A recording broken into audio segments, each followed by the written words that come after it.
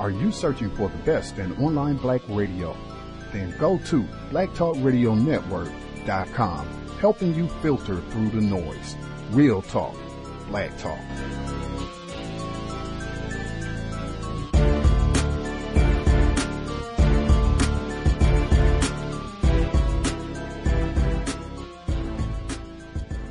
Today is the second day of the Amy Coney Barrett hearings, and one of the under-discussed elements of her record is the time she sided with an employer who called his employee the N-word and against the employee.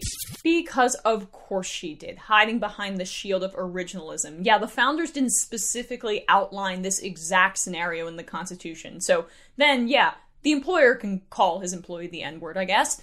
That's her philosophy. But here she is answering questions about racial discrimination generally today from Senator Dianne Feinstein. How should a lower court in the Seventh determine when race-based policies could constitute a materially adverse employment action? Well, I'm not aware of cases presenting the exact same facts as that. Just asking you for your view. I know that the material adverse consequence was the standard at issue in that case. I have to confess that I would need to look at the statute and the precedent to, even if I had a specific hypothetical in front of me, I couldn't really say without looking at the statute and the precedent what factors are involved, because I wasn't on that panel and haven't decided a similar case.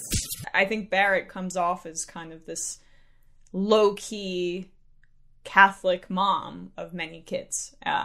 She's unassuming, but her judicial philosophy represents a lot of evil in American politics.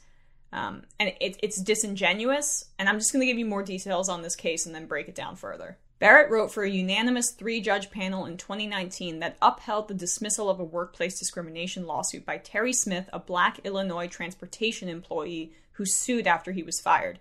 Smith's claims included that he was called a racial slur by Supervisor Lloyd Colbert. The N-word is an egregious racial epithet, Barrett wrote in Smith v. Illinois Department of Transportation. That said, Smith can't win simply by proving that the word was uttered. He must also demonstrate that Colbert's use of this word altered the conditions of his employment and created a hostile or abusive working environment. How you can quantify that and show that, I'm not sure. It seems pretty clear.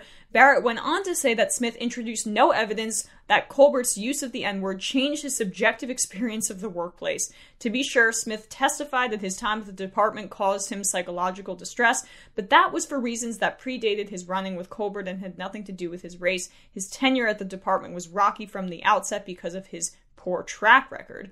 A possible colleague of Barrett's took a different view on racial slurs in 2013. Justice Brett Kavanaugh, then serving as a federal appeals court judge in Washington, D.C., said one utterance was enough. But in my view, being called the N-word by a supervisor suffices by itself to establish a racially hostile work environment. Yeah, that epithet has been labeled variously, a term that sums up all the bitter years of insult and struggle in America. Pure anathema to African Americans, and probably the most offensive word in English, Kavanaugh wrote. No other word in the English language so powerfully or instantly calls to mind our country's long and brutal struggle to overcome racism and discrimination against African Americans. In short, the case law demonstrates that a single sufficiently severe incident may create a hostile work environment actionable under federal anti-discrimination laws. So she's even more racist than Brett Kavanaugh. Awesome. Awesome. But she's a nice lady. No evidence that the use of the N-word by the boss to his employee creates a hostile work environment? No evidence? This is the standard sanctimonious ticky-tack BS that conservative justices do when they're talking about these cases. Because you couldn't show me in words, in documents, that 2 + 2 = 4 on October 8th, 2014, right? Well, I'm throwing your whole case out. No, it's common sense. It's right here in front of me. Well, the text didn't show it, and it didn't translate exactly to the Constitution in this very specific notion that I'm now applying. So, yeah, I'm siding with the more powerful, usually corporate actor and screwing over working people. Like brother hell. And if you're among the millions of Americans who's been ordering everything online you need to stay socially distanced, here's something to consider. Nearly 20,000 Amazon workers have contracted the coronavirus since the pandemic began, and so far 10 people have died. Those numbers stand in stark contrast to new television ads that feature a different side of the experience of being an Amazon worker. To all of our Amazon retail heroes, on the floor, in the air, and behind the wheel, we want to thank you. We'll continue to do everything we can to keep you healthy, safe, and protected. The work you are doing means everything right now. Thank you. As the holiday season approaches and more Americans are expected to order their gifts online, some Amazon workers across the country are attempting to organize for better working conditions. But that's had mixed results so far. Business as usual. And this is such a juggernaut of a company. It's so hard to put a dent in their operations, even with all the boycott advocating that we've been doing. They put profits above people all the time. So once again, it's going to be a very busy, probably the most busiest peak season thus far for Amazon employees. I can only imagine. That was Chris Smalls, an Amazon worker who says he was fired for trying to organize his colleagues at an Amazon warehouse in New York City. And we're going to hear more from Chris in a moment. We're talking about Amazon workers' unionization efforts and the company's response. Lauren Kaori-Gurley is a staff writer at Motherboard, Vice's technology website. Lauren, thanks for joining me. Hi, Tanzina. Thank you for having me. What were the conditions for warehouses and workers at the peak of the pandemic, at least here in New York, back in March and April? At the beginning of the pandemic, Amazon announced that it would be providing hazard pay to its workers, so $2 extra an hour. At Amazon, the minimum wage is $15 an hour. And they also announced that you could call out sick basically any time. But pretty quickly, lots of people got sick. So Amazon's warehouse in Staten Island was one of the first Amazon warehouses in the country to really take a hit. And I think one of the big problems that workers had was that they had no idea how many people in their work site had tested positive, if they were still positive. They'd get these text messages and phone calls that would sort of announce each time, but they wouldn't know, what the name, for privacy reasons, Amazon didn't share the name of the person. And so they would have no idea, really, if they had come into contact with them. So I think there was a lot of fear and a lot of questions that were unanswered. Workers really felt they wanted to hold Amazon accountable for sharing this data, and Amazon wasn't complying. We know that back at the height of the pandemic, again, here in New York, because the pandemic is peaking across the country and other states right now, workers at Amazon wanted to strike. Have they gotten better working conditions right now? There hasn't really been any, I guess there was a walkout on May 1st, which is May Day, but there hasn't really been any massive strike across the country. There have been walkouts at individual facilities that are still going on. There was one a week or two ago in Minnesota, in Chicago, and there's been some in New York. Amazon, like I said, they cut off hazard pay, just as things were getting bad in the rest of the country, and they haven't reinstated it. Amazon loves to tout all of its health and safety measures it's taking, but I don't really feel like people feel more protected. They really are upset that they don't have that hazard pay, and that they're risking their lives and their families' lives, and if they live with anyone who's immunocompromised, lives. In addition to that, because of that, their mental health, sort of by showing up to work and they're not even, they're like, Amazon can't even pay us $2 more. They did that for 2 months.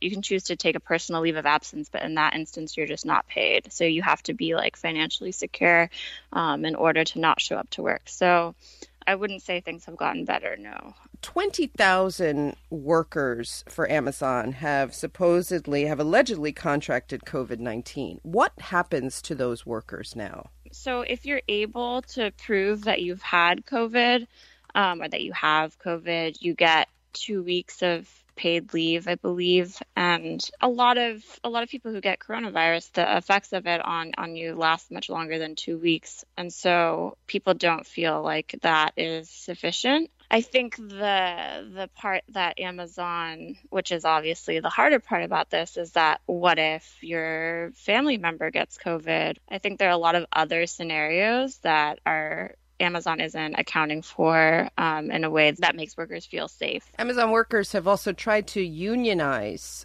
Lauren, where do those efforts stand?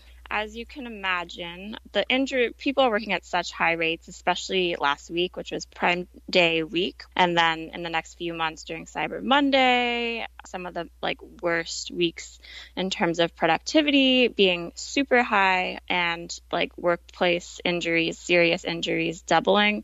And so, as you can probably imagine, people really think that one of the best ways to improve their conditions is to unionize and to sort of create workplace protections, because Amazon hasn't been able to do that for them by having a contract that sort of lays out some of these things. So there is an active campaign in Staten Island that is with the Retail, Wholesale, and Department Union Store Union. There has never been, no Amazon warehouse workers in the country, and no Amazon workers anywhere in the country have unionized. But beyond that, there are, smaller campaigns where unions are working with organizers or warehouse workers, not necessarily on an active campaign, but sort of leading up to that. So there's workers who have organized in Chicago, in the greater Chicagoland. They're organized warehouse workers. I would say some of the best organized warehouse workers are in Minnesota. There's a group called the Wood Center, which is sort of East African, mostly Somalian worker center. There are workers organizing in Sacramento, in the Inland Empire in California, which is sort of Amazon's hub in California. It's interior of Los Angeles. I think those are the big ones, but we're nowhere near having a union for Amazon workers. Lauren Kaori-Gurley is a staff writer at Motherboard. Lauren, thanks so much. Thank you so much. We're continuing to talk about Amazon, and now a former Amazon worker. Chris Smalls worked for Amazon for just under 5 years and most recently worked at a facility in Staten Island. But when the COVID-19 pandemic reached their warehouse, Chris began organizing his fellow workers to demand better conditions. After staging a strike in late March, the company fired him for allegedly violating social distancing guidelines. Now, Chris joins me, and he's the founder of the Congress of Essential Workers. Chris, thanks for being with me. Hey, how you doing? Thank you for having me. So, Chris, tell me a little bit about what the working conditions you experienced were like in the Staten Island facility here in New York. I've been with the company since 2015, opened up 3 buildings for them, started them from New Jersey, spent some time in Connecticut, and then I launched the building in Staten Island when it first opened up. Been with the company since I was a level 1 entry before I was promoted up to a supervisor role. So I know the ins and outs of what, Amazon workers go through on a day-to-day basis. I used to tell my new hires when they came into the building, you have a gym membership, you might want to cancel it because it's definitely 10 hours of calisthenics. You're up and down on ladders, you're pulling, you're reaching, you're walking miles on top of miles a day. It's ran on productivity. So what separates Amazon from its competitors is the fact that as soon as you clock in, you're on the clock until you clock out. So, the working condition there, was definitely strenuous on your body. And I always used to say that it was 90% mentally and 10% physical, because you have to mentally prepare yourself to come to work every day. So you were there at the peak of the pandemic, which here in New York was around March.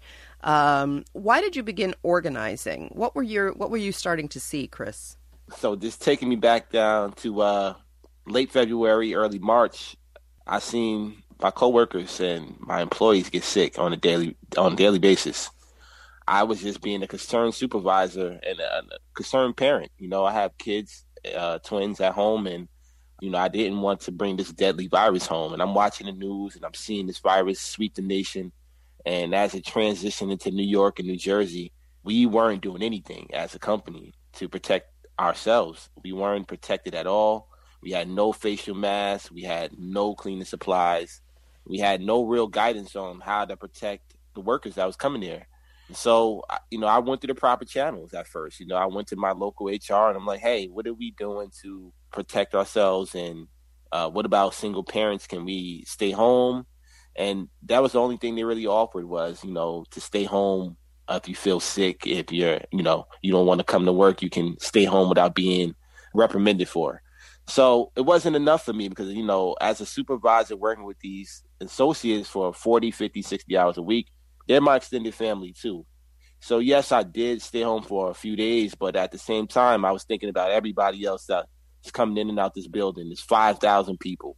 And New York became the epicenter, like you mentioned, in March. And I'm like, what are they going to do? So when I noticed that they didn't really have a real plan, that's when I decided to take further action.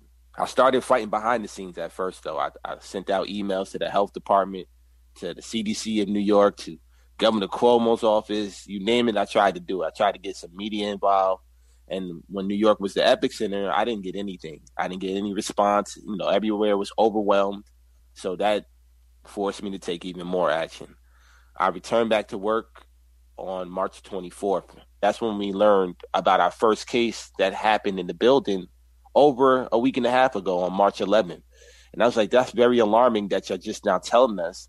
And what are we going to do? Are we closing the building down?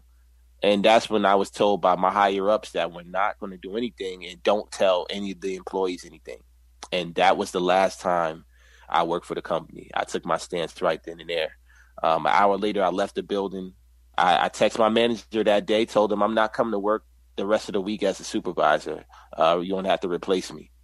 And when I came back to the building the following days, the rest of the week, I sat in the cafeteria off the clock for 10 hours a day on my own free will, telling all the employees that I came in contact with the truth, that Amazon didn't want y'all to know that you're possibly working next to somebody with this virus. That definitely started up a little organizing right there. I got some groups that walk with me to the general manager's office, voice our concerns all week. And at the end of the week, they decided to just quarantine me.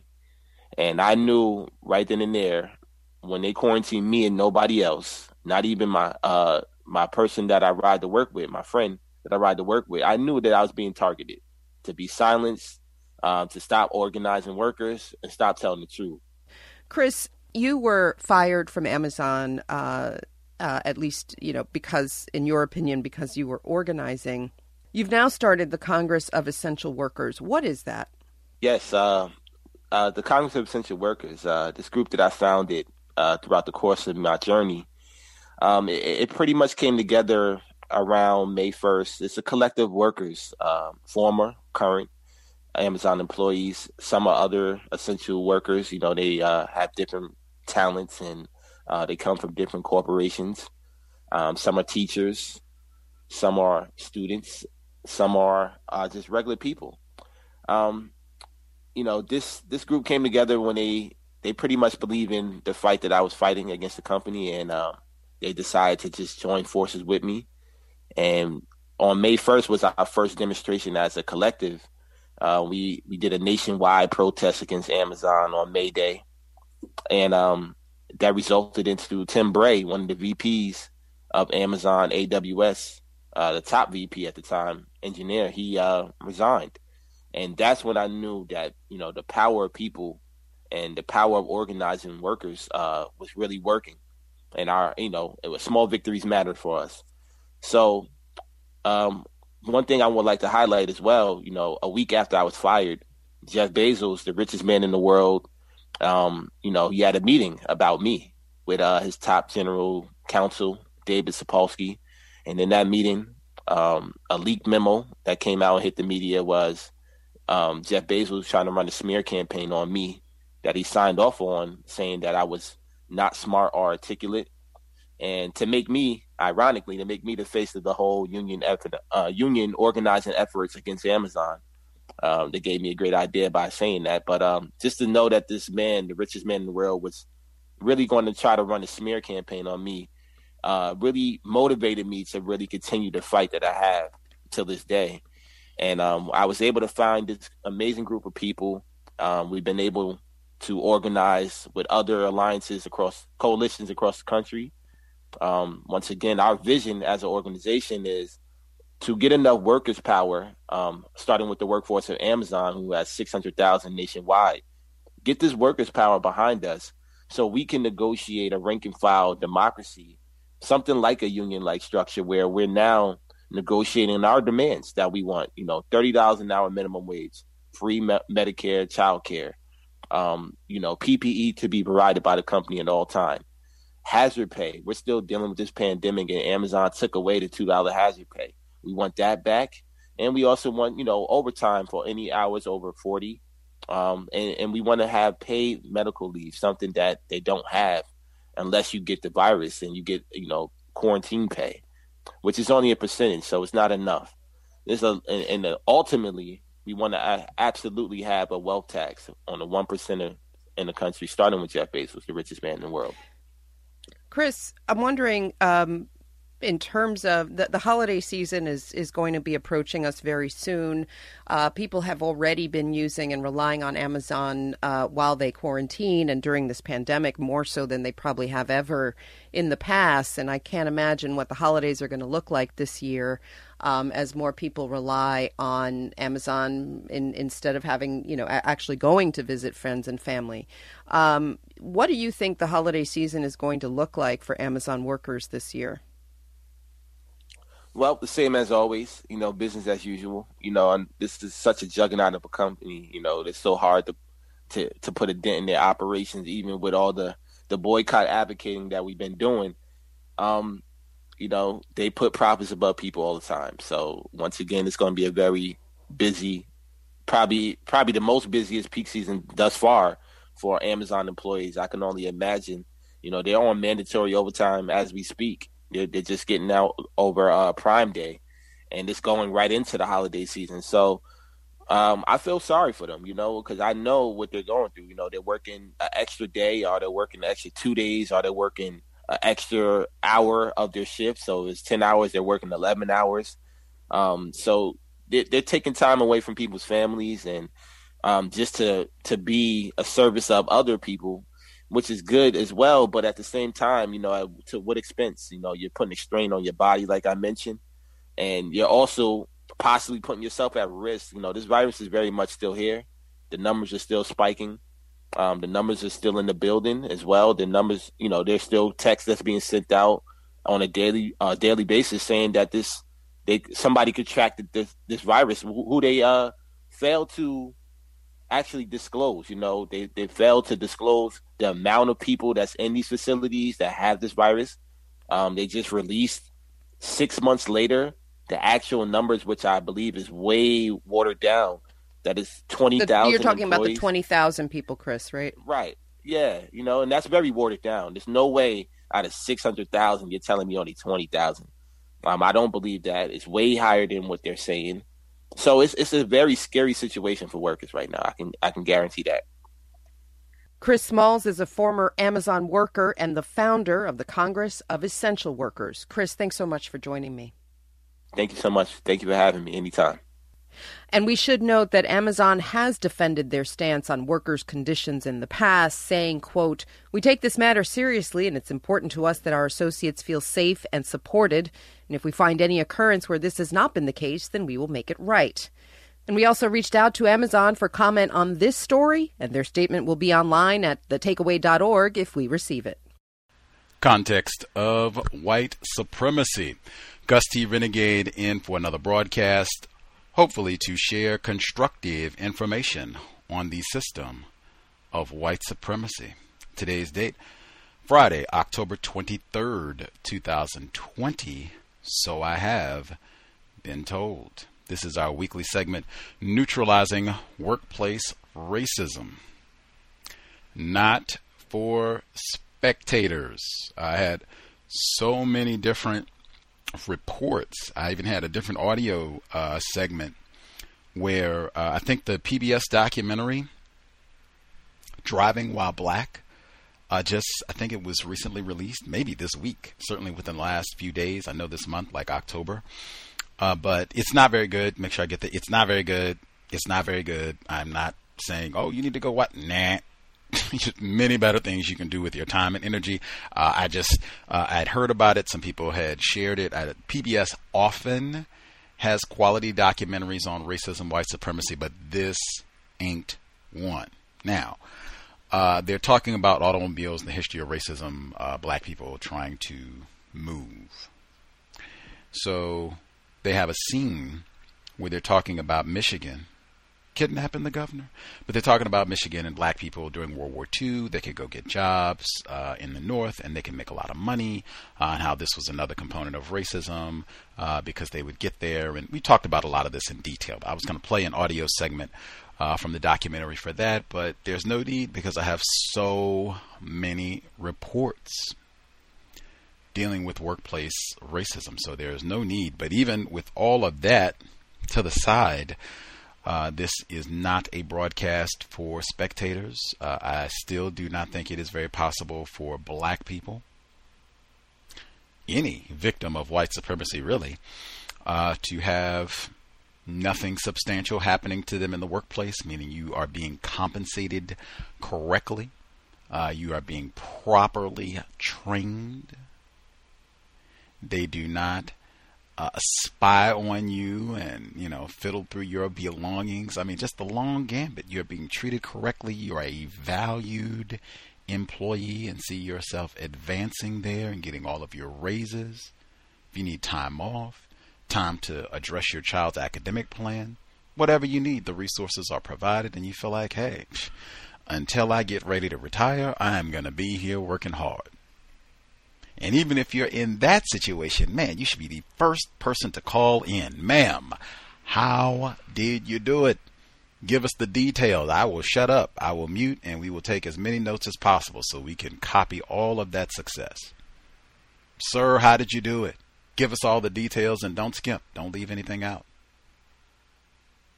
If we have folks who have problems, certainly, always free to dial in. But, man, if anybody in this year, especially 2020, the year of the Rona, it's been problem-free.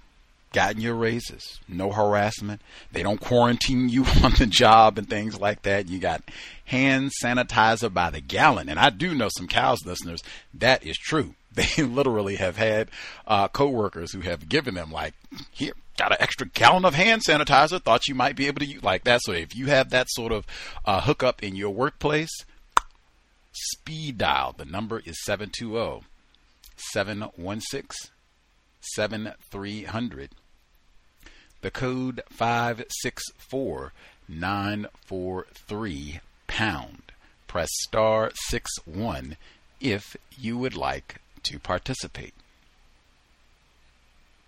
Number again, 720-716-7300. The code 564-943 pound. Press star 61 if you would like to participate. Isabel Wilkerson's Case is really lame. Second worst book ever. That has nothing to do with the broadcast. Just I was thinking about that before we went live, and that program aired yesterday. But yeah, second worst book ever. Back to our current program. One of our listeners was talking. I've given out this recommendation for a long time, years, in terms of its election season, as they say, politics, all of that, the protests, lots of things that could potentially be discussed on the job. None of these are topics for discussion. If you are a black person, victim of white supremacy. We had a C.O.W.S listener, investor. She said, man, I'm on the job. And this white woman is there. She says, man, these Latinos, they just come over here and we got to pay for this and pay. How did they even get access to these services? I don't even understand it. They just come over here and hop the border. We need to get that. And in fact, I love it for the year of the Rona, social distancing. Back up. Let me get my hand sanitizer. Because they said that this week. They said, cut all that talking down if you're going to be in a group, because that you expel more vapor, potential contagion. Try to be quiet. Keep your mask on and hush. But yeah, social distance. We got all this chit chat, social distancing. I certainly would not engage in the dialogue either way. What are you talking about? They have a right to be here. Question maybe that might be the most, but that might be even one that I have to preempt. Like, wait a minute, we work at the post office. What do you mean? I got work to do. I'm sorry, Marge. I'll get back to you later. This continued. It went from, man, how did they get over the border? We got these beaners, to, do you know what the, what they call it? The transgender. Do you know what that is?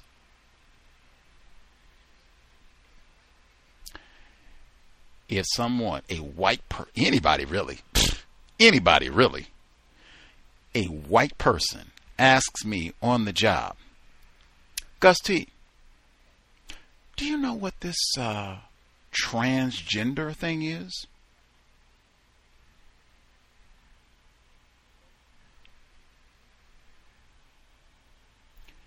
That might be the response right there, what you just heard. Let us work at the car wash, the post office, Enron, you name it, the White House, you name it, NASA. What you just heard. What does that have to do with our job? Why are you I'm not saying any of that. That would just be the logic I'd be going through in my head that would produce me saying nothing. Why are you asking me a question like that? That's when I might even put in. Remember a couple weeks ago, the caller in Florida, he said, I think this was a victim of racism. Asked him, what is this Karen thing? Do they have a term Karen for black people? Same thought process. Why are you asking me this? What does this have to do with our job? Why do you even think I would be a person that you should ask a question like that that has nothing to do with our job? Karens or transgender, whatever that means. This person also might have a recorder for either of those incidents. Alexa is on. You got white snooping people, non-white victims who snoop. It's so many hazards. That's why I said I wouldn't even give a question response. Gus, do you know what these transgenders are?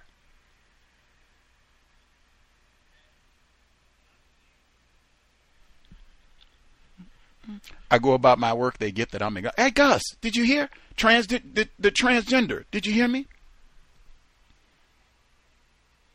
Now, if it got to the point where they were insistent, that has nothing to do with our job. If you have something that is work related, let me know. But I have nothing to say about that. That might even be too many words. That's what I talk about efficiency. It might even be trimmed down, but I mean, that is like the maximum I would have to say about that. Again, we work at the car wash. Why are you asking me about this? Come on. And white people run experiments. That's been a word of the year. White people run experiments. Gotcha. Nobody is better at gotcha than racist man, racist woman. Oh, and then, like I said, they got a recording of you saying blah, blah, blah, blah, blah, or whatever the case may be. And then it turns out that they're come on. Back to washing these cars. Let's go. Anywho, the election, the protests, LGBTQ rights, Amy Coney Barrett, none of that. I don't have anything to say about any of that. Lots of different ways that you can get in trouble in the workplace. Keep the conversation focused on what is our job again? Oh, okay. Let's get back to that. Bang. We can talk about that all day long. And in fact, as much constructive information as possible on that particular subject. Let's see. Make sure. Okay. Let's see. Make sure I get to the audio segments that we talked about at the beginning of the program, that we played, rather that we heard. So we had our Supreme Court Justice nominee, Amy Coney Barrett.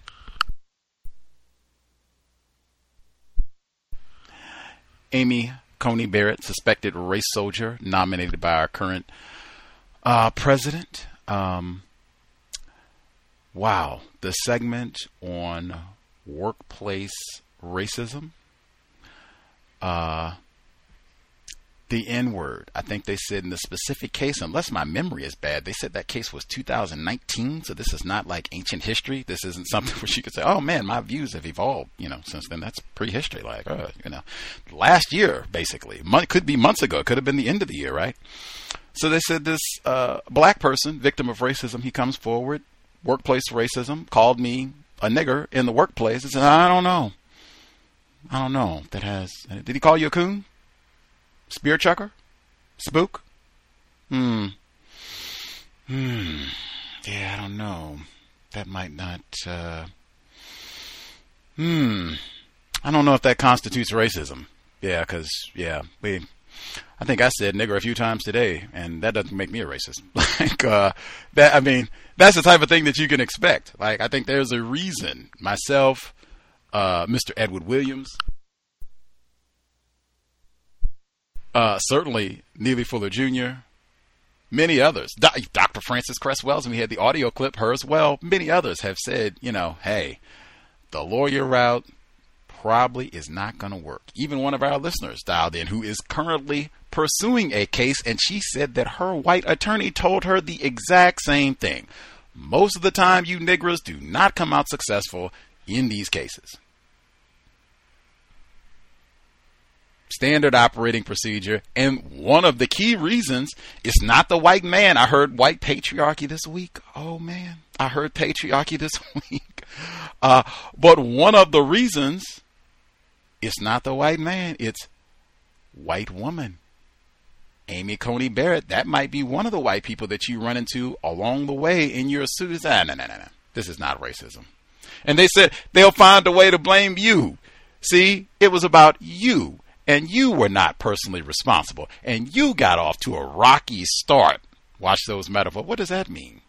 Got off to a rocky start? Why did I even get hired if I was so incompetent and stupid? Why did you select me in the first place? Was it a lack in the hiring market? The job pool was a little bit short. Was I an affirmative action hire where you just go grab any old incompetent nigger and give them a job? That was talked about in case yesterday, where white people deliberately hire incompetent black people. That was in the book, explicitly said that if they have a competent black person, talking about teachers, we have a competent black teacher and a less qualified black teacher, we will deliberately take the incompetent one so that black people don't aspire.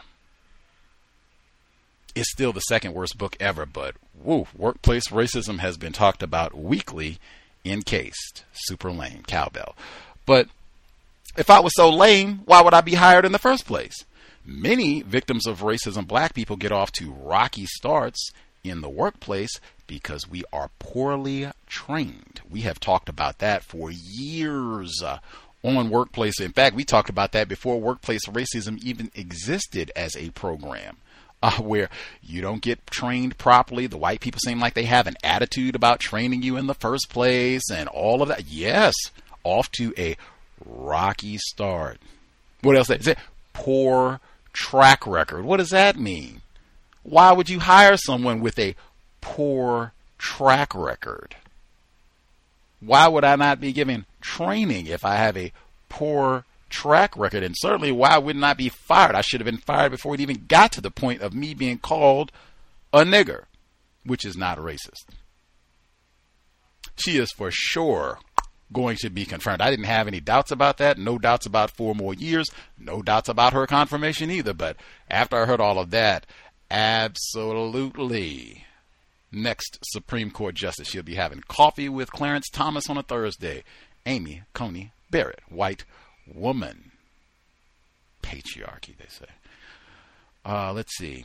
Oh, and when they were talking about all this, like I said, now this case they said was 2019. This is not, I don't know. The folks out there, important things that happen on your job and in your life, maybe you forgot everything that happened last year. For me, the important things that happened last year, I remember many of them, especially if you give me some time and let me know, hey, we might want to talk to you about what happened at the retreat last February. We might want to talk to you about that. Oh, yeah, you give me a few moments to think about it. Absolutely.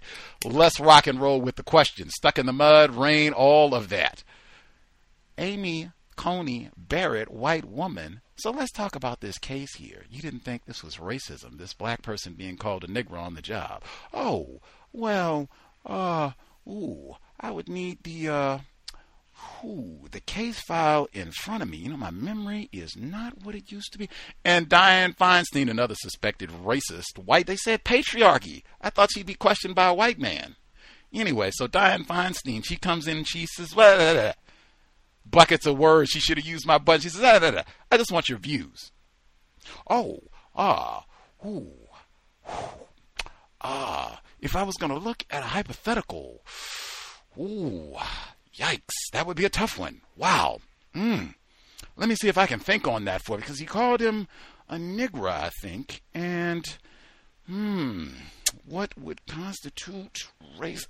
Buckets and buckets of words. Sounded like a white person on the cows for a second there. Let's see. Got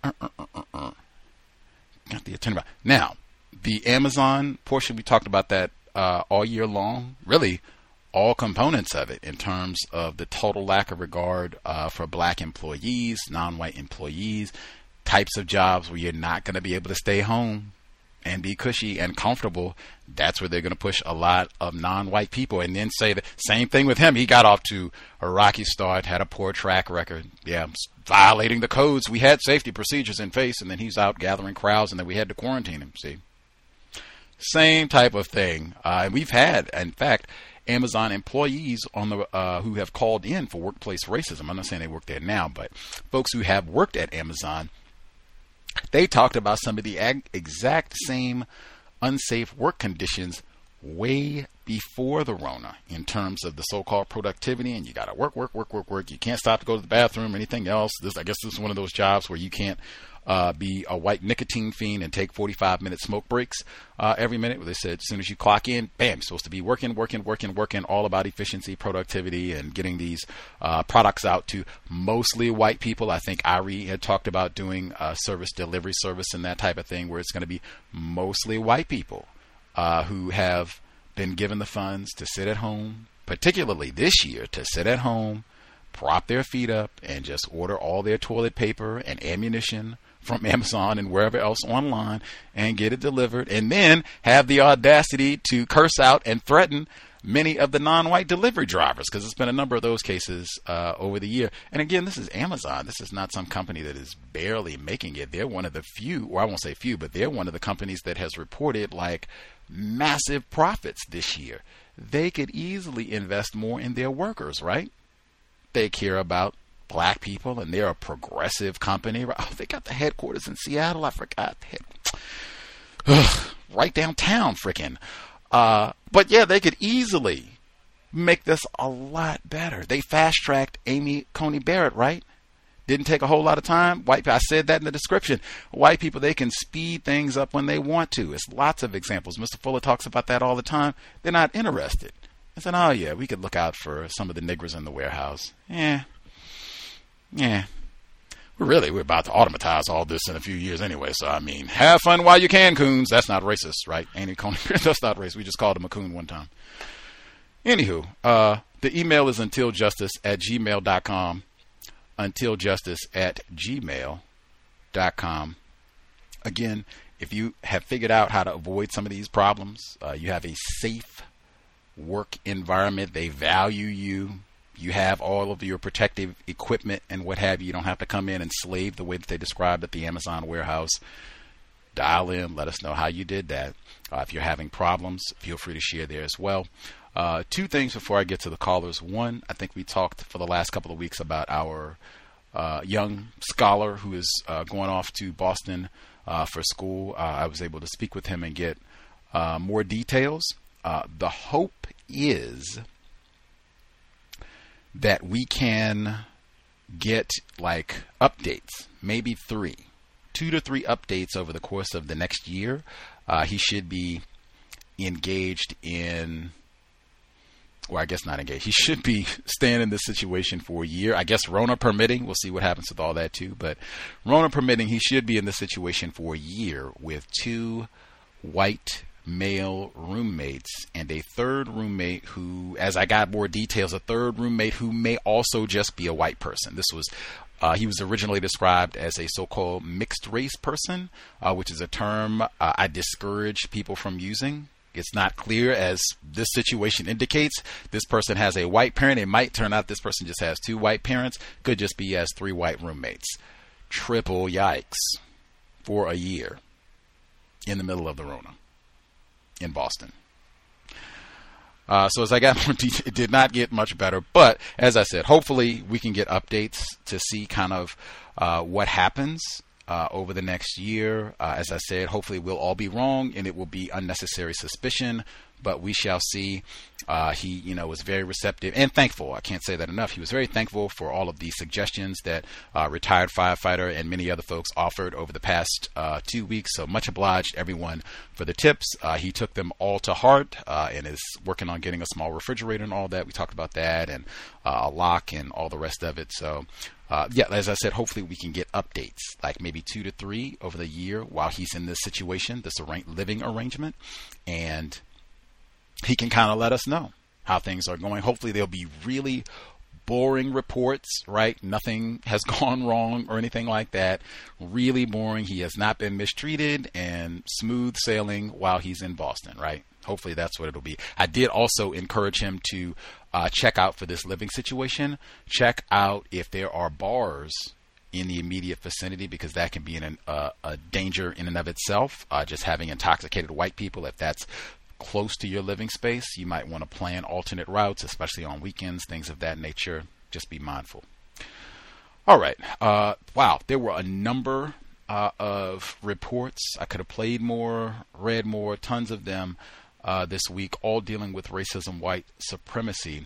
Speaking of college students, I've said it feels like years now, we should really do away with participating in American football, really any of their organized athletics that are dominated by racists. It's a hazard in so many ways. Jerry Sandusky, Penn State child rapist, the Rona, brain damage, the list goes on and on and on and on and on.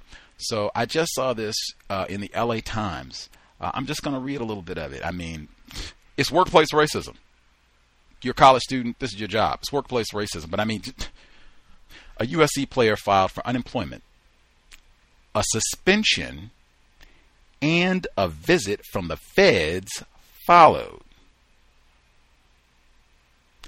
The Pandemic Unemployment Assistance Program was meant to help those unable to work because of the novel coronavirus. So, Munir, I hope that's how you say his name, my apologies, Munir. I think that's Munir? Munir McClain assumed that he would qualify. The USC receiver, like so many other college athletes, had spent the previous few months stuck at home, unable to play or practice. The income he earned reselling high-end sneakers, which sometimes yielded up to $1,000 a pair, had slowed during the pandemic and money was tight. So he filed for PUE, which in California promised a minimum benefit of $767 a week. Months later, the state accepted his claim, and McClain pocketed the money with plans to invest it in a new apparel brand he started with his siblings, Ben Free. Pause right there. He's not celebrated as a black, pause for several seconds right there. Not celebrated as a black entrepreneur. They didn't say he took the money and went out and bought Jordans or crack cocaine or went to Magic City. We didn't hear any of that. They said he pocketed, really, even that word, it could have been he banked the money, he invested the money, could have been a lot of things, but all of that, plans to invest in a new business. Wow. Entrepreneurial spirit. That's what they call it, the American way. You pull yourself up by your bullshit. No, we're not. And this is neutralizing workplace racism. It is a really tacky cliche to say that we can end some of our problems, if not racism entirely, by black people going into business for themselves. False. There are lots of stories just like this. Black entrepreneurs having all kinds of problems. That's encased. We've had callers before. Gus T, I guess, would count too. Please, you are not going to escape racism by working for yourself, as they say. Continuing. But by mid-September, With a postponed football season fast approaching, USC had suspended McClain. On September 16, Michael Blanton, USC's Vice President of Ethics and Professionalism. Ethics. The whole USC, they got whole documentaries on how this program cheats and violates the rules and all that. Continuing. They had Steve Sarkisian, an alcoholic. Continuing. On September 16, Michael Blanton, USC's Vice President of Ethics and Professionalism, called McClain to ask what he knew about unemployment benefits from the Employment Development Department, according to his mother, Shan. 2 days later, the sophomore was suspended. When Shan called Blanton in search of an explanation, Blanton told her they're calling his mom by... When Shan called Blanton in search of an explanation, they're calling her by her first name. The white people are addressed by their last name. When Blanton told her that the complaint had been filed about USC students being approached with a plan to apply for EDD benefits, he said Muner's name came up, Shan recalled. Still, the specifics remain unclear even to McClain and his family. USC coach Clay Helton declined last week to comment on the situation. McClain had been away from the team for over a month when, on Tuesday morning, there was a knock on the door of the dormitory he shares with his older brother, Abdul Malik. 2 federal agents had arrived. They asked Muner to speak to his brother, but Abdul Malik, a redshirt sophomore linebacker for the Trojans, wasn't present. So one of the investigators, Cynthia Panilla, left a business card for him identifying her as a special agent in the U.S. Department of Labor Office Inspector General. The card also said she was in the Office of Labor Racketeering and Fraud Investigations. Jerry Sandusky, child rapist, white man, terrorized the world with less impingement, prohibitions, even after he was convicted. I think these are teens. Continuing. Abdul Malik McClain wasn't the only USC football player to whom investigators were interested in speaking. Others were approached in recent days at their USC dorms or apartments by investigators inquiring about Muner, according to a person affiliated with USC who was not authorized to speak publicly because of the sensitivity of the matter. A video reviewed by the Times shows investigators stopping one player on a campus sidewalk. When the player refused to answer questions, an investigator pulled a document from his binder and instructed the player to show up at a listed address on November 4 at 9 a.m. I'll read a little bit of it. A representative for the U.S. Office of the Inspector General said in an email, "Our office does not confirm or deny investigations." USC said in a statement that it was cooperating with the authorities. "We understand there may be many questions and concerns," the university's statement read, "but we are unable to discuss this matter because of our obligation to protect students' privacy. The McClains are resolute in their belief that Muner has done nothing wrong." Mark Hathaway, a lawyer retained by the family, told the Times on Thursday that the family plans to challenge his suspension at USC. The NCAA does not bar athletes from earning income, either from outside businesses or through self-employment, as long as permission is granted and their name, image, or likeness are not to promote said business. NCAA rules do not cover unemployment benefits, and a representative confirmed to the Times that such assistance would not affect an athlete's eligibility. Now I will stop there, and I'll stop there. The report does go on, but I mean, I just found this appalling on so many levels. You have NCAA athletes who have, like, recently, not ancient history, recently at major Division I programs like the University of Southern California, O.J. Simpson. Could I forget? That's probably punishment for O.J.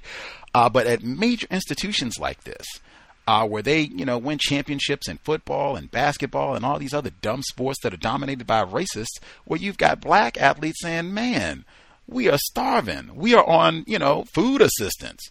or should be on food assistance, I'm having to go to bed hungry and hoping that I can steal a cracker or maybe it's some leftover popcorn in the stands. Like, this is not hyperbole. You were having athletes saying this. And then you got someone, he's getting unemployment, but he's not out hawking jerseys and shoes with a signature on it. Or, oh, I got a vintage USC 1970 O.J. Simpson jersey and blah, blah, blah, and all that. Unemployment benefits from the Rona when they weren't practicing or playing, and this warrants all of this federal intervention? Put that in workplace racism as this. You have black teenagers aspiring to be entrepreneurs getting nickels, literally nickels, suspended from the team, whole future in jeopardy over that small amount of money for unemployment benefits, which is not even stated by the NCAA that there's something incorrect about this. That is the system of white supremacy, racism, and that is if we needed any more, that would be another strong bit of encouragement. Attempted fathers, attempted mothers, if you have black children, we can find another way for them to get exercise, constructive team building activities, no sports. Too bad, no more Mike Vicks, no more little black children for Jerry Sandusky to rape. We are all good. We've had enough brain damage. Thank you kindly. Enjoy LeBron James. It is all about to be done. We are not horsing around with your athletics anymore. And I said, horse, keep that there, because that's about how we're treated. Man, not. The number is 720-716-7300. The code 564-943 #. Press star 61 if you would like to participate. Folks wrote in. I'll get the emails. As we proceed, we'll pause here to see if folks have their own situation, thoughts to share. Much obliged, retired firefighter for the audio check as we proceed. Folks who dialed in with a hand up, if you have commentary to share, proceed.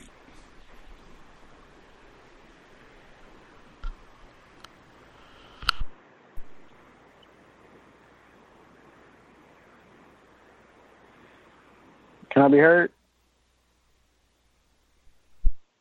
Greetings, Mo in Dallas. Yes, sir.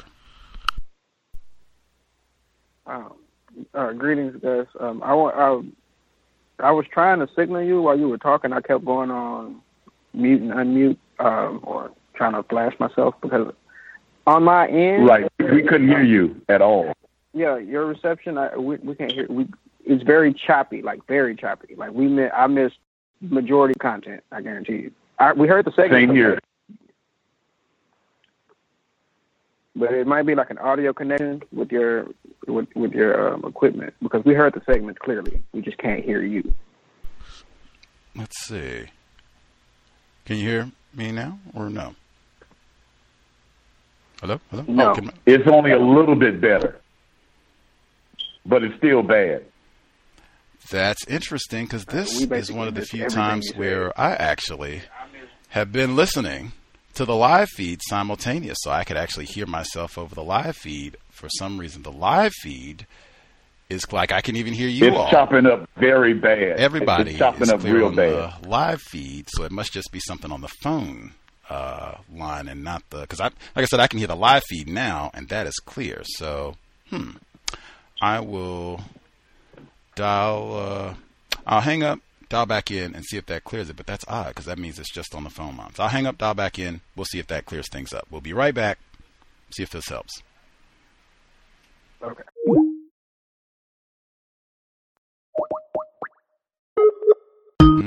I don't know. Whoa. That is crazy. Let's see. Whoa.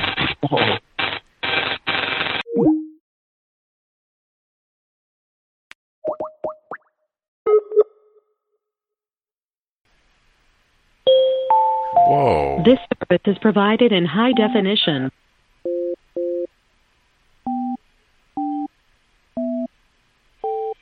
Access code accepted. There are 8 participants in the conference. Q&A session has started. The recording has started. Mute and unmute. I was hoping he'd just unmute me so I could tell him, but I had to give up. Yeah, I tried to text him. I tried Let's to see text if him on it. this works. Am I any clearer now? There you go. All right. That's now, good. I did not do anything to my equipment.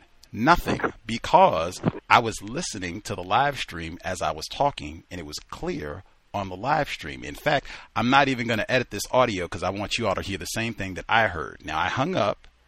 I dialed back in. I've done that millions of times. Tech issues have been no problems over the years. Some of them have been mine, but I have often said, this seems a little suspicious. So I dialed back in. It did not do what it normally does. You dial in and it makes a little audio sound with the tone, and then you hear the voice prompt about it. It didn't do that at all. It was just lots and lots of static.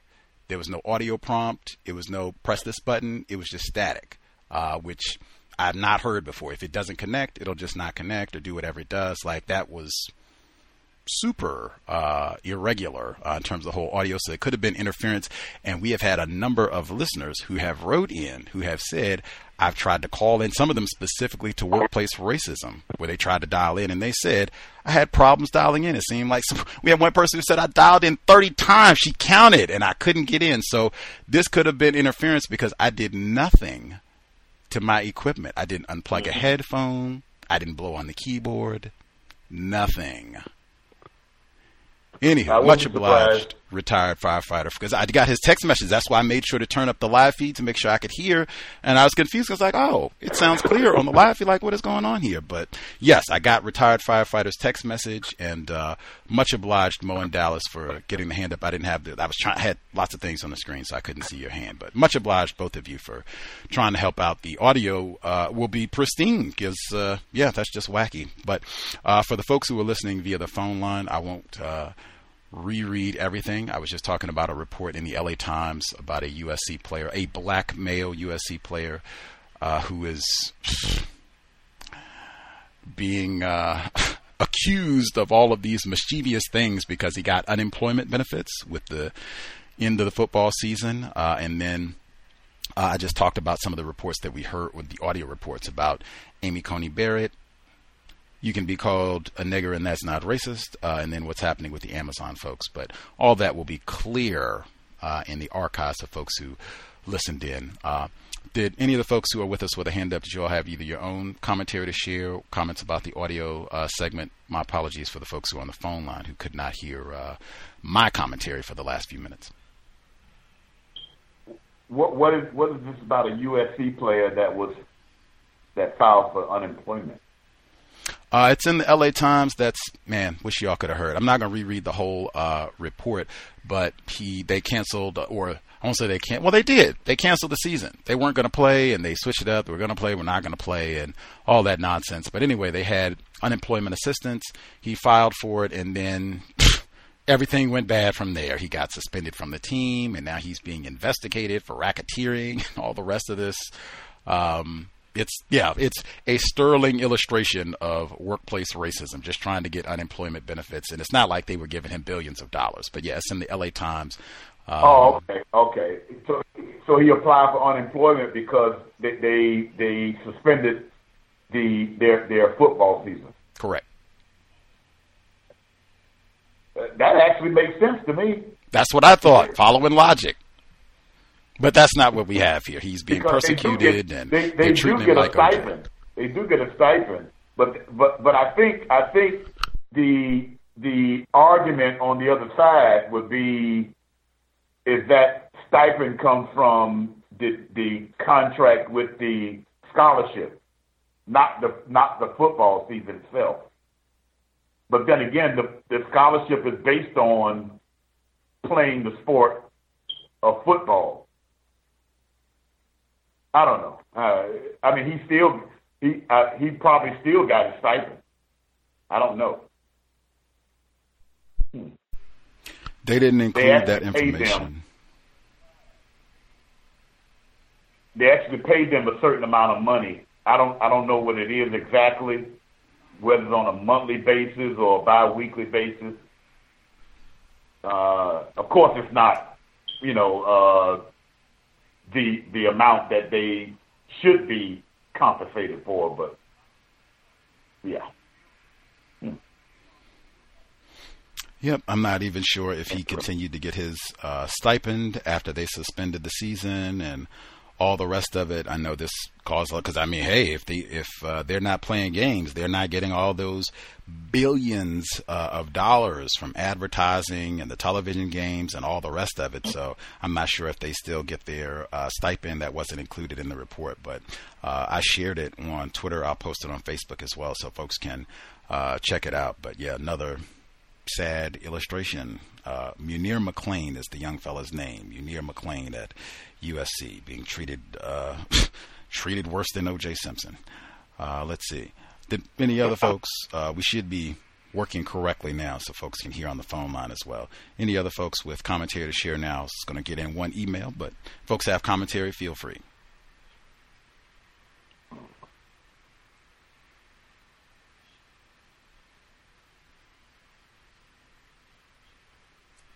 Grant, I'll get to one of our emails. Let's see. untiljustice@gmail.com. untiljustice@gmail.com. Let's see. Again, our thanks from the young fella, our other college student. I'll send him this report as well, but our young fella who's going to Boston perhaps this fall, he will give us an update, all of that good stuff about his situation. And again, he gives us a huge thank you for all the help. Email number 1.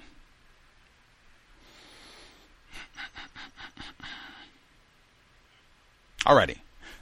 Black female victim of racism. The Drug Enforcement Agency was mentioned on this week's book club. Reminds me of a skit carried out by some suspected racists I work with before the Rona lockdown.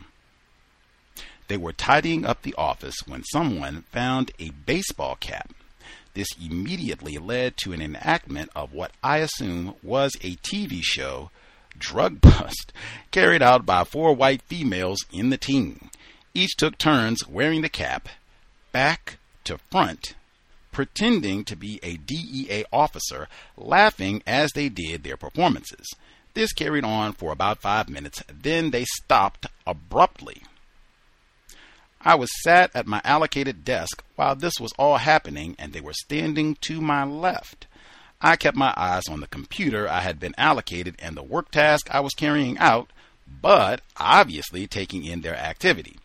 I have very good peripheral vision. They were so caught up in their racist fun that I believe they forgot I was there.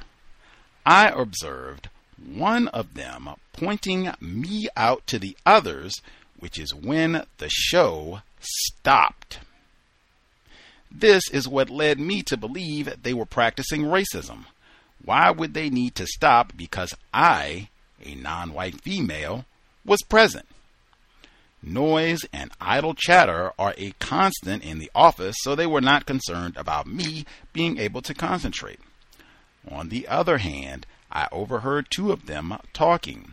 One relayed how she had been mistaken for a police officer. The other then relayed her tale of being mistaken for a doctor, just because she was dressed smartly. I suspect many non-white doctors experience the opposite. I know many black doctors experience the opposite. I know many, plural, black police officers experience the opposite. I just mentioned we were talking about Boston. Dick Lair, suspected race soldier, white man. He was on the program in December of 2009. We talked about his book, The Fence. It was a black police officer in Boston. He was out with his white colleague, suspected racist. They were chasing a suspect. I'm not even sure if the suspect was black, to be honest, but they were chasing a suspect. It was nighttime. He got away. the black fella was going down an alley and the white colleague jumped out and beat him down. Said, "Oh, we got him, beat him," and jumped and made us run. So they beat him almost unconscious and bloody. And then, oh no, that's not the suspect. That's Bill. Oh well, let's get out of here. They leave him in the alley. So Bill his name is not Bill, but the black officer, he does not die in this instance. He's taken to the hospital, pursues the case. He's trying to figure out what happened to him. They terrorize him. They have police officers who are hanging out at his house trying to intimidate him. What are you doing? What are you doing trying to investigate us just because we beat you up, man? Come on. I mean, I know, and this is not isolated. There are tons of reports of that sort of thing happening. Black police officers either having their badge and not being recognized, or being off duty and not being recognized. And, oh, you're just another coon. And, oh, wait a minute, that's Officer Bob. Sorry, got confused. My bad. Put your badge on next time. We'll, very common. I'm not surprised at all. System of racism, white supremacy, super, super strong. The portion, I tell everybody, you are the expert on your work situation. Believe. Whatever you think is happening, that's probably what it is. It's been my experience, white people generally do not forget about their niggers. They generally are very aware that we are present. Now, it very well could have been exactly as she described, they were just in so much revelry of their racist fun that they just, oh man, got so carried, calm down. That totally could have been. But I would say generally they are really attuned to, oh yeah, nigger in the corner and doing all about what, I don't know the nature of what was being pointed and all of that. It would have been what they say, a fly on the wall to kind of get all the total context of what was happening, what was being said and all that. Like I said, totally assume you are 1,000% accurate on your assessment. They were having so much racist fun, they just forgot, what is actually, totally, that could have been it. Totally. Anyway, those skits and things, they try to get black people, non-white people involved in them. That's why I'm I'm not doing any of that. We're just here to work. I did not sign up to be a part of a cast, a play, icebreaker, none of that. Let's just get to the job. Much obliged for writing in. Much obliged for the folks who wrote in as well, saying that they were having difficulties with the audio. Let's see. Other folks dialed in if either you have your own situation or if you have thoughts on this when they're doing these skits. And even that, has it been your experience, white people, have people seen where they get so caught up in a moment of racist revelry that they kind of forget that there are black people present? Have other folks found situations like that where white people kind of lose themselves in the racist euphoria of the moment for a few seconds?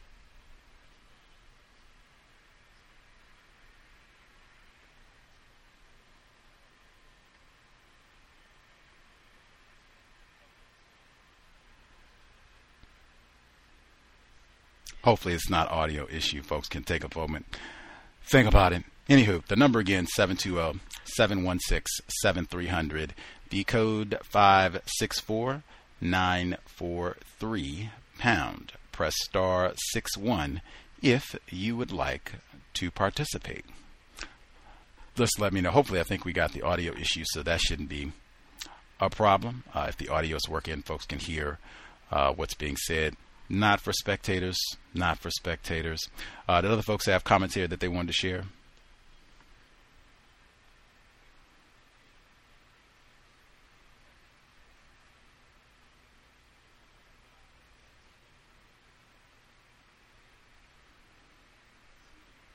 Grand. Just going to make sure I get through my emails. If the audio is working, again, this is not for spectators. Lots of work to do because I think we have our Global Sunday Talk this Sunday. As I said, we had lots of computer troubles. Much obliged for the folks investing and was not even able to accurately schedule our Global Sunday Talk on racism from last week.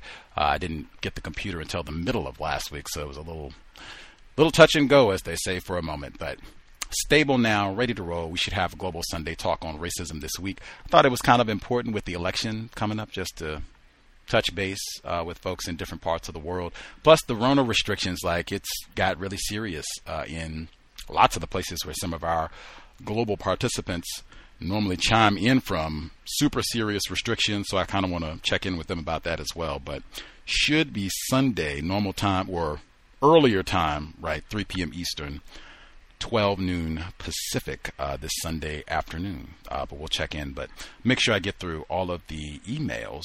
And if folks are spectating, then we will wrap up early and get to other things that have to be done. Let's see.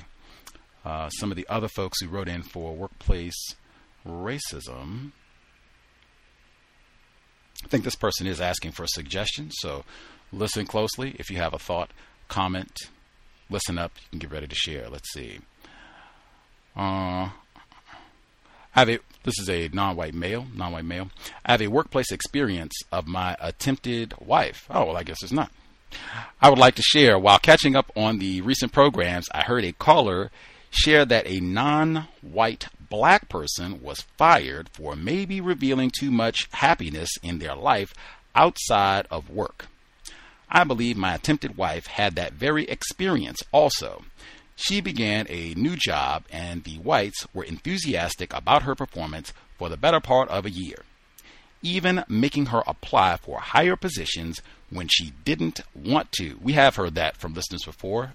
In fact, we've had folks who've called in about that, where it was some sort of promotion and they didn't really want it. Didn't think it would, be the greatest thing. And the white people didn't even give her the option of declining it. Made her take the promotion. They can do that sometimes. Let's see. So they were enthusiastic about her performance for about a half a year, even making her apply for positions when she didn't want to. All of her reviews were great. Some months ago, we moved into a new home. Around that time, she was permitted to work from home, although having to do the Zoom meetings every morning. The kitchen where she started the meetings is pretty updated, so I suggested she not show too much of the house because whites could get jealous of the new modern look of the home.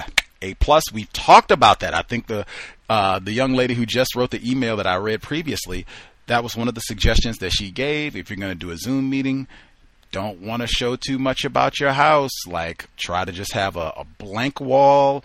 Nothing is being shown off. Like, super nosy race soldiers. Like, be cognizant of all of that. So, great advice to your attempted wife. Continuing. Good. Okay. She didn't fully understand my point of view, but she obliged and took the Zoom meetings outside the house. In the yard during that time, wild rabbits would run through the yard. The rabbits were seen and acknowledged along with the grass in a joking way. She has joking in quotes, that's why I'm writing it that way, or said it that way. Soon after that, they began to have department meetings without her, and when she questioned the supervisor about it, she'd say, "It wasn't important, you're ahead of that, and don't worry about it. There's nothing new." Sometime later, something was done incorrectly, and the superiors came down on her hard to the point that she broke down. When she attempted to point out that new change in protocol was announced in one of those meetings that she began to get left out of, the supervisor accused her of trying to blame someone else rather than take ownership of the problem.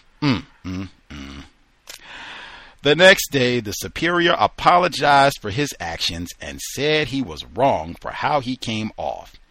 All this is happening when a decision has to be made about her extending her contract, increasing her pay, or ending it within 6 weeks to a month. I'm sure you can guess that they decided to end it. All of the stress they put her through those last few weeks, she was happy to leave, but it was just a lesson that you can't show too much success around whites. Oh, so painful. Oh. And we talked about this exactly like the caller, well, not the caller, the female who wrote in the email that I just read. We talked about the Zoom meetings, right? That's why I said, like, it's no way with all the things that are happening this year, there is no way it can just be, oh, no, I don't have anything to say about workplace racism. Like, my job is perfect. We got hand sanitizer by the barrel, like PPE. We distance, no name calling. I've never heard a racist joke or anything else. They don't do any goofy skits. Like, perfect. At minimum, it would still be, how in the world did you pull that off? Can I get an application? I'll be the janitor there. Anyway, but we just talked about those flipping Zoom meetings, and I said, man, you can go outside and just sit there. And the female, I keep saying called the female writer, sounds odd. So the female who wrote in just before that I just read, she said, I don't know, Gus, I wouldn't sit outside. Like, man, if you sit somewhere where you don't have traffic and smart, like, how did this nigger get a backyard? Are we paying her enough to have a backyard? What is going on here? You are supposed to be in the there should be a dumpster and a landfill and orange slime and toxic ooze seeping out of the ground where you are. What do you mean sitting somewhere outside where you got green grass? What? She said that, right? They got upset. She got green grass. Bunny rabbits. Oh my God. Oh, this is the worst I've ever seen. Oh, I need more opioids. Oh, this coon, did you see? Bob, this coon has got rabbits in the backyard. Leave her out of the next one. Like, I'm laughing, but we just talked about this, literally, like, weeks ago. Like, nope, you're going to have to go in the bathroom or whatever, close the door, and just have a white background behind you. Or if they give you one of the backgrounds to put up that has, like, the company logo, fine, put that up, but nothing. You don't want the birds chirping in the middle. What? This coon has got birds chirping. It should be a train, a subway going by, smog filter in the air, lead in the pipe. That's birds, bunnies for the coons. What is... That is the system we have, ladies and gentlemen. Like, I would love to say this is an exaggeration. I would love to say, no, a black person having wild bunny rabbits in the yard, no, it's no way that could cause a problem for you. Apparently, the person that wrote in thinks maybe it did. Bunny rabbits.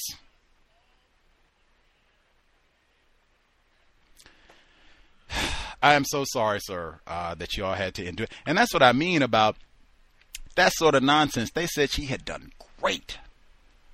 Enthusiastic about her performance and all of that. And then for no reason at all, just, this nigger is doing a little too well. House is a little too nice. Ugh. And then they go about sabotage, leave you out of the meeting, so now you're missing details. You don't get all the information. We've heard this like 1 billion times over the course of workplace racism. Not by accident, where you start getting left out of meetings, and then they come around and blame you. This was in the meeting. You should have known about it. Well, wait a minute. I didn't even get invited to the meeting. They told me there was nothing new. Put that in quotes. There was nothing new. Oh, you're just shirking responsibility. You don't even tell. And then come in a day later after you've been embarrassed and humiliated. A lot of times they'll do this publicly. They'll get you in front of a group meeting to wag their finger at you and all that. And then they'll come in the next day. Oh, I'm so sorry. I had some time to think about that, and I might have misspoke. You're a valued member of the team, even though we're not going to extend your contract. Told this nigger to get rabbits in the backyard.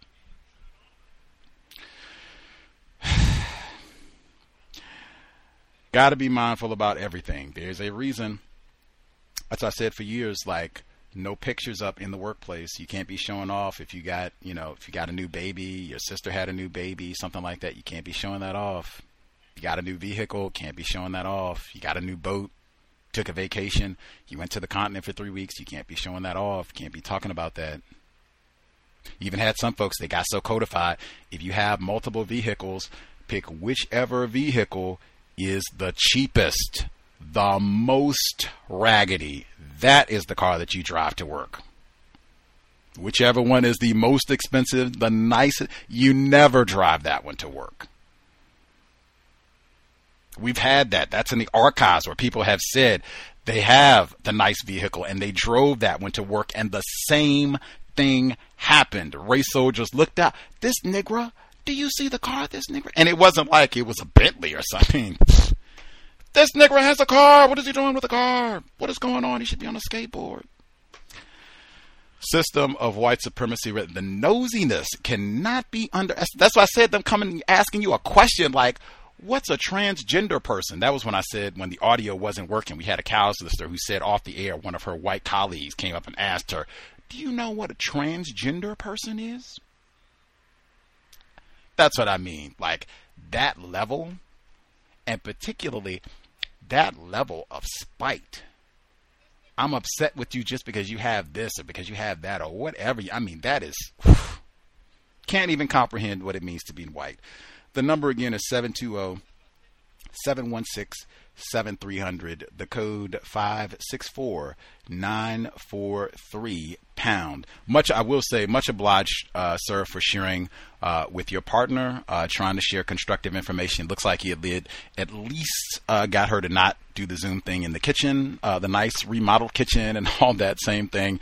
One would think outdoors would be safe, but wow. But yeah, that is great. Other folks who attempt to try to share constructive information with family members, friends, awesome. Continue to do so, and doing so in a way that doesn't cause conflict. Like if they don't agree, like I think he said that she didn't, really grasp his perspective initially. No problem there either. Use logic. Just my perspective. It seems like this sort of thing has happened before. You can send him a C.O.W.S episode. We talk about this sort of thing, and then hey, use logic, see what happens, and report back. But yeah, much obliged for sharing. I'm so sorry about how tacky all that worked, but given how things worked out, maybe it's for the best, right? Maybe it is best to be out of that situation and find something a little less toxic. But wow, the number again 720-716-7300. The code 564-943#. Press *61 if you would like to participate. Isn't that staggering? Bunnies. Like, not you had a picture of Dat Turner in the background, right? Like a Klansman being hung in the background, not a 4 more years, I'm voting for Donald Trump. Nope. Bunny rabbits. Other folks, if you have commentary, suggestions, feel free. May I be heard? Heard both of you. Miss Tien. Yes. Well, I've been working from home ever since the corona, mid-March. And since I've been working from home and, with the virus out there, I just stay at home the whole time. I try not to go out and do too much. So when I'm working from home, I work just 8 hours straight. If I want to grab something from the refrigerator for lunch, I just grab it and, warm it up and sit at my desk and work while I'm eating. So I hardly ever take breaks since I've been home. I just want to work my 8 hours and get off and take care of my family. And so a week ago, my supervisor, I worked 5 hours over because I'm trying to get out some state reporting. And so he sent me an email and he was like, I approve your time, but did you really work 5 hours over? If not, you're going to have to go in and correct it and things of that nature. And so I said to myself, he said that, did I work the 5 hours over because he noticed that I've been taking breaks, which is not true because I hardly ever take breaks. And so he sent the email out, and, I was thinking to myself, I'm going to reply back to him and ask him, when did you see me take breaks? And, go into this long explanation with him. And I said to myself, I'm not going to do it. I responded back to him, correct, 45 hours, and was done with it. When it comes to the Zoom meetings, I have like this, this background, this digital black background that I use, so no one can see anything in the background but the background image that's saved in the back. And even before I had that background image, I would actually be facing a blank wall. And I intentionally faced the blank wall so no one would see anything in the house. And I remember one time I was on a Zoom meeting, and, you know, sometimes you could add video, or a lot of people just talk and they don't see your face. And so I started just, you know, participating in the meetings, not showing my face. And everybody in the meeting was like, where's your face? We can't see your face, you know. So I had to, you know, share my video so they could see my face, because everybody was concerned with the fact that they couldn't see my face for some unapparent reason. And when it comes to the Bay Area student, I've been experiencing some of that with my own son. He's a freshman in college. We sent him away to college this year, September, and I'm the mom, which we started book clubs during the summer where we read books specifically geared towards understanding racism and white supremacy. We did that for years, and my main focus for doing that is because, you know, you say to yourself, when should you share with your kids about racism and white supremacy? Notice that I haven't been doing that, didn't know how I was going to go about breaking the ice and sharing it with them, so we started reading books. My son was very well-versed on you know, starting to understand racism and white supremacy, what it is and how it works, all of that. And he went off to college, and he took none of that with him. His freshman year, I thought your freshman year in college, you should not join a fraternity. He decided he was going to join a white fraternity, and about 3 weeks ago, they were going camping in the woods. He never been camping. He's afraid of bugs. And I'm like, you know, why are you going camping in the woods? You're afraid of bugs. And he was like, you know, no big deal. So my husband and I decided, we went down there and we just picked him up. I had to he's a part of like this program. They call it the RACE program. He has a black mentor down there. I had him to talk to him. I had his cousin, who is like part of a similar program in another university, call and talk to him. And yeah, we just have to just go and pick him up. And we went and picked him up and brought him home. In the process of doing all that, I was like, do you have the equipment you need to go camping? He didn't have the equipment. And I said, I need someone to talk to. He didn't know where he was going. He didn't have the proper equipment. And so one of his friends, he gave me a telephone number to one of his friends. His name was Connor. And so I called Connor up, the little white guy, called him up and, you know, grilled him for some information. And he was a freshman as well. And so Connor started sending me text messages of the person who organized it and different other white people that were a part of the little program. And, you know, I didn't call anybody. I just saved the text message. So I'm like, if anything happens, I can contact these people. And that's all before we went and picked him up. Connor went on the camping trip with the other white guys. And I said, carry on. What have you talked to Connor? And he said, not lately. Connor decided that he was going to leave the fraternity because they weren't in line with his views. So I can only imagine what they did to Connor out in those woods, being a white person just like them, and what they would have done to him. But my son, you know, he's down there. First semester, we're thinking about bringing him closer to home next semester. Everything we learned has just gone out the window. Thank you.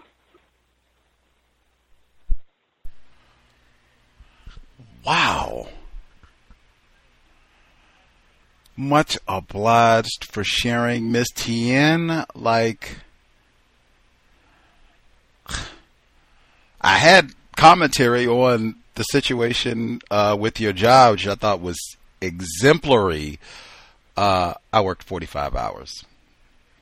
Not going to get into a long exchange with this suspected racist. That's a common one, too, where they come back. Gaslight. Did you really work? Like, you're cheating. You worked 20 hours. And then you took 50 smoke breaks, didn't you? You know you did it. I worked 45 hours. Thank you. But, wow. Like, man, I was stymied when you got to the end. Connor, I was stymied many times. White friend, we said that was in case yesterday. White friend, Connor, the white friend, as a result of the camping trip, says that he's leaving. That is not in line with his views. Like, what did they? WTH? What happened on the trip? Like. Man, I do not have children. It is a really hard job being an attempted parent in the system of white supremacy. Like, wow. And I mean, we've heard from a lot of attempted parents. Like, they talked about racism, white supremacy. They exposed them to Dr. Welsing, Mr. Fuller, all kinds of constructive content. And the system of white supremacy can blow all that away like easily. So that is very common. Like, that's just one of many, many frustrations in the system of white supremacy racism, although that is like a real painful frustration. I can imagine. Again, I don't have children. Even Dick Gregory, I think, talked about that with some of his children, the exact same thing, that he did all of that and they saw all the work that he did and then, these white people aren't so bad. Supreme. Capital W, white, capital S, supremacy. That is amazing black self-respect, in my opinion, like being so involved. Like, you could have been, hey, gotta learn the hard way. Like, they didn't do that. Like, to call and get information and talking to Connor and all, saving the text messages and everything and actually going to the camp. Like, I know so many parents who would not have even invested all of that time and energy and to really, try as best you can to look out for your offspring. Like, that is black self-respect. You have my highest accolades, commendation, you and your attempted husband. Man, like, I was a little, like, they're going camping. Like, does the Rona exist where they are? Like, I'm amazed to some degree that this is even happening. Like, do they have any Rona restrictions there? Like, is that a concern? Like, I don't know if I would be thinking about going camping with my frat buddies, like, right now.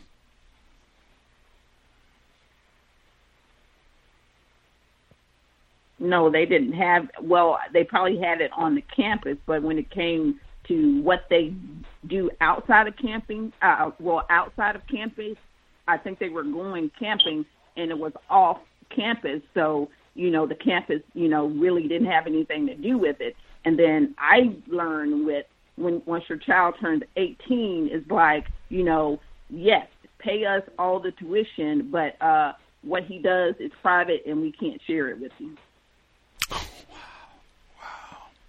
They got privacy concerns. We heard that if that's what they said at USC. That's what they said. They got Muner McLean. He's being investigated, racketeering and all that for getting unemployment benefits. Oh, yeah, we got privacy concerns. We can't. Wow. I will pause just because I think our Bay Area mom, she does have offspring. Gus does not. And we've been chatting. Her young scholar who's going off, she talked about some of her thoughts last week. She might be a better person to chat with than Gus T on this one. Our Bay Area mom, are you with us as well? Oh, yes. Thank you. Can you hear me? Yes, ma'am. Oh, okay, cool. Hi. Well,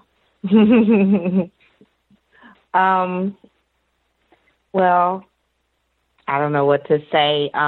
Do you have anything that you wanted to just ask me?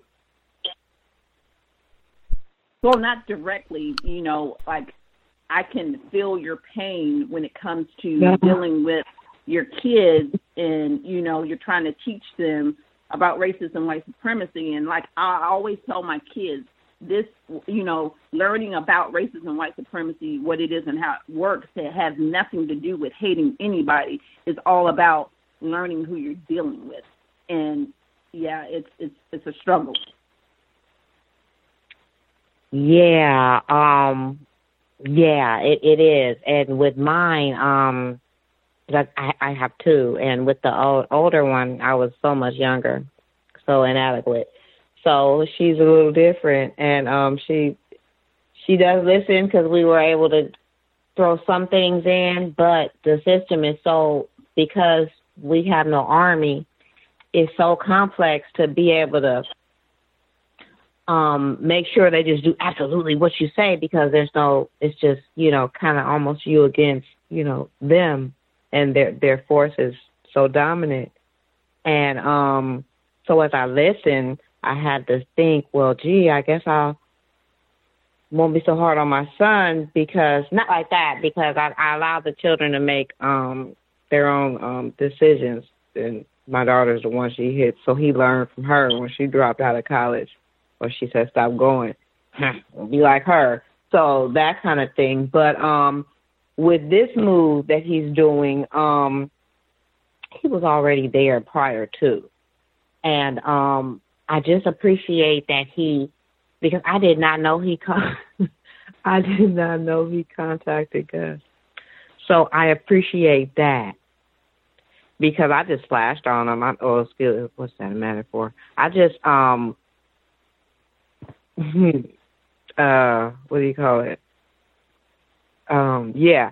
So yeah, and he just looking at me. So then I was like, well, gee, I can't be like that. So, but it was nothing I could do, because he's able to make his own decisions. So I guess, but by the time it was over, and it wasn't like that. He understands the system and how it works, and he's pretty good.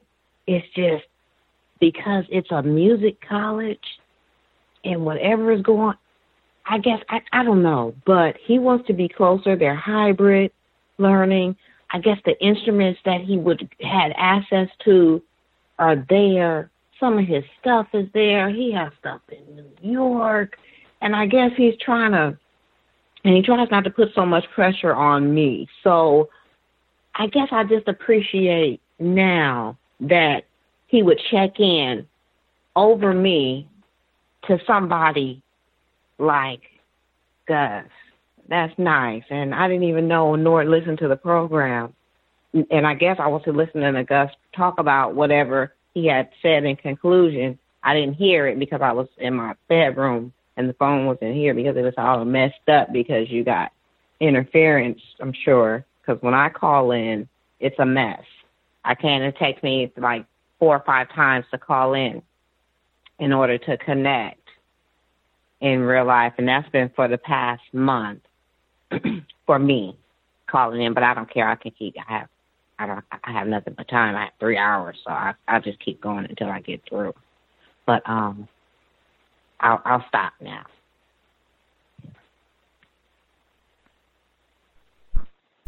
Glad we got that included as well. The difficulty on the phone line. Many folks have said the exact same thing. Yeah, he did. You know, he did email. That is grand. I hope I had some logical things to say. And I asked a lot of questions. I guess it's a little different since I don't have offspring, but I tried to ask a lot of questions. I always think that's helpful, because then you can get like more information about the situation. Like what he said, one of the folks was mixed raced. And just asking questions like, oh, okay, he has a white parent. Oh, okay. And just going through that, because we talked about that. Even some of the folks were saying, is the white mom or is the white dad? Like that would have, different impact. And then see, this might just be a white fella, so it might just be 3 white people. So, but yeah, just trying to ask questions, because I think a lot of times young folks, if you've invested the work, they can follow logic. So just trying to ask questions so that they can use more logic, like Dr. Cambon. He used to talk a lot about, there were these reports that showed basically the our brain computer is still developing, like into our late 20s, even early 30s, perhaps, but it's later than we have been led to believe. And he was saying that he was seeing that they talk about a lot of the poor choices, I'll put it that way, that younger people make, even traditionally college-age students, a lot of the poor choices that they will make, he says their brain is still developing. They got another good 10 years, maybe even more than that, of brain development to go. So, yeah, they're going to make dumb choices and do dumb things. They're not ready, many of them, they're not ready for a serious, rigorous scholarship. But following logic, working out that brain computer to use more logic and thinking about things, that can be helpful. But, yeah, that is a tough one. I know if we have other parents, if you have any thoughts, I said that the whole time when he first sent the email. If we have parents, if you've dealt with this situation, if you have college-age children and you have any tips that might be helpful. And it is, trying to find that balance, because if they're over a certain age and they don't reside with you, yeah, they're going to have a lot more independence and autonomy, as they should, over what they do. So you can't, order them per se to do this or to do that. But wow, it can be really daunting in this. And the system is so powerful in terms of often it doesn't take a whole lot, just because of the years of brain trashing and conditioning. Sometimes it can just take one friendly white person, one mildly friendly racist to drop that suspicion and cause a lot of problems. Yeah, it's sometimes it's difficult to learn. Did we have other parents who had any thoughts? Yes, can I be heard? Oh, got multiple. Wow. That was retired firefighter Mo in Dallas. Yes, sir.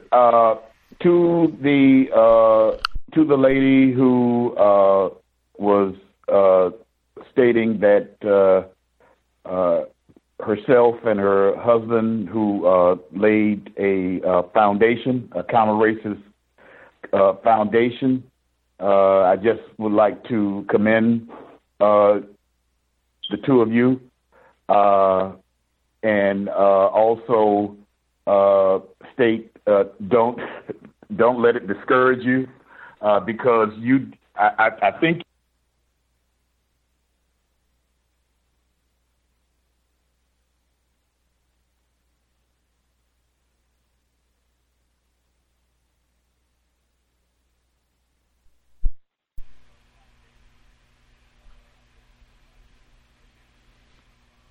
Oh, let's see. Can you all still hear me?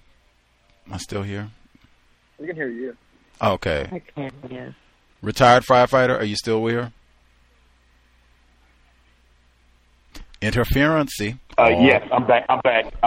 My finger did something that I wasn't supposed to do with the phone. I don't know where I cut off at. Don't be can you hear discouraged. Me? Yes, sir. We can hear you now. I think it went out about what you were saying. Don't be discouraged, because what I think you two guys did was lay down one of the most, unfortunately, is an unusual foundation. I would suspect that the majority of husbands and wives, parents, non-white black people do not do. And so you did lay down a foundation. As Gus has mentioned, white people can be very, very nice. They have a well thought out understanding of non-white people. Can I ask you a quick question? What was his exposure to white people of his age group before he went to college? Before he went to college, I guess the area we're in, he was exposed a lot to white people at his high school. In high school, he was bullied, and most of the bullying came from young men that looked like him. And so at this point in his life, when he goes to college, he's like, he clings or I guess kind of go towards white boys because he says black boys has nothing in common with him because they don't like to do the things that he does. And I think that came from a lot of the bullying he received in high school. And so, yeah, so he's like, yeah, like I'm the type of parent to where if something's going on at the school with my kids, I'm out there, I'm vocal, I can't be an advocate for you if you don't share with me what's going on. So it's like, yeah, he's like, I don't know, he was bullied in high school, and he's, I don't know, with people that look like him, he's like, I don't know, he's okay. He's been scarred. Were some of the friends that he had made who have came over, kind of like fellowship with him, but beyond the formality of school, like coming over to your house, were some of them white? No, they knew if you got white friends, they're not allowed in my house. Okay. So, what was his interest? What was his interest in camping before this experience? He didn't like camping. My husband, his father tried to take him fishing. He was like, no, it was too many bugs, and it's like he get around a bunch of kids that his age, and now all of a sudden he could conquer his fear of bugs and insects. Okay, well, let me tell you something about what I think I know about white people. They're very good at convincing non-white people to branch out from their fears and come along with me and do something like parachuting or something like that, something that they normally would have a fear of doing or would not do. White people have a very good strategy into convincing us to quote unquote overcome our fears, that sort of thing. Camping in itself, unless somebody can tell me incorrectly that I'm incorrect, it's actually a clinic into being independent, because basically when you're out in nature, you have to have more of the idea in mind of doing for yourself and helping yourself. And I think he's at about that age. And the whole idea of going to college, you kind of like get away from your parents, so to speak. That sort of thing. I mean, I'm sure that he loves you, you and dad and his dad more so than anybody. But I think you know what I'm talking about as far as getting away, as far as to be able to have that feeling of independence. And camping is perhaps also a clinic of that, as far as that's concerned. But just don't get. The only thing I want to say, just don't get discouraged about what you have done. Keep doing it, and all of us make mistakes. That's one thing about it. All of us make mistakes. I know as a parent, because I'm a parent also.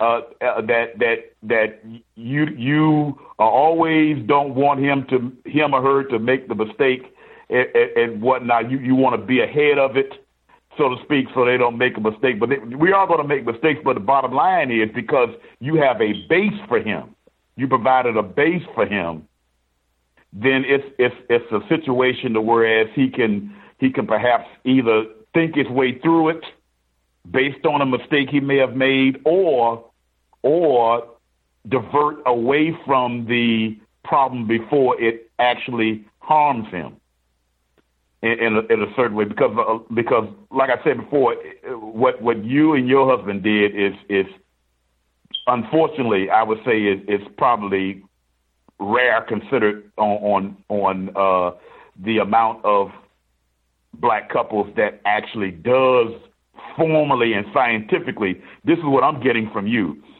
That formally and scientifically have done with their child or children. And that's just some thoughts that came to my mind as I was listening to what you had to say. Thank you. Hopefully I said something that made sense. Thank you. Let's see. Mo in Dallas, much obliged for your patience, sir. Thank you. I agree with retired firefighter, and I would also like to commend the female caller and her husband on laying a foundation of counter-racist logic for her child. That is not very common. And just him being introduced to the concept of what systematic white supremacy is, he's going to encounter things, and he will be more aware. I would hope he would be more aware, or at least be able to notice when the system is working against him, because that will, if you're unaware and more confused about racism, it can eat at an individual's self-esteem, and they start to get feelings of inferiority or insecurity, and it really does a detriment to your black self-respect, which is very important in the system. Also, I would also like to commend you, parents, for picking your child up. I've heard multiple news stories about black people, period, and just dying in the presence of white people, and no one knows what happened, and no one is charged with a crime.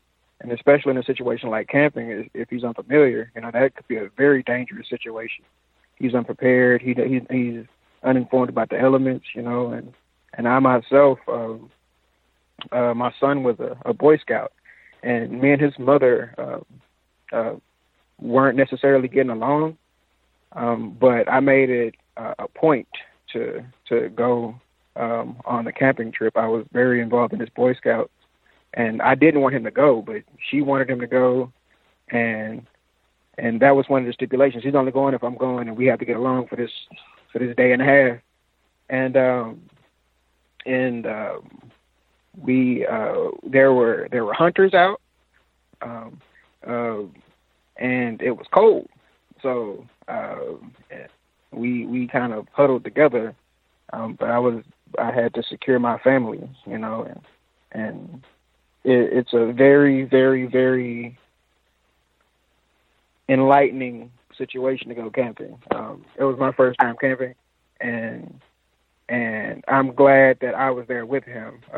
Actually, on that trip, my daughter experienced a little white supremacy from the other children, and I informed their parents, and their parents made them apologize to her, little boys actually, and it was.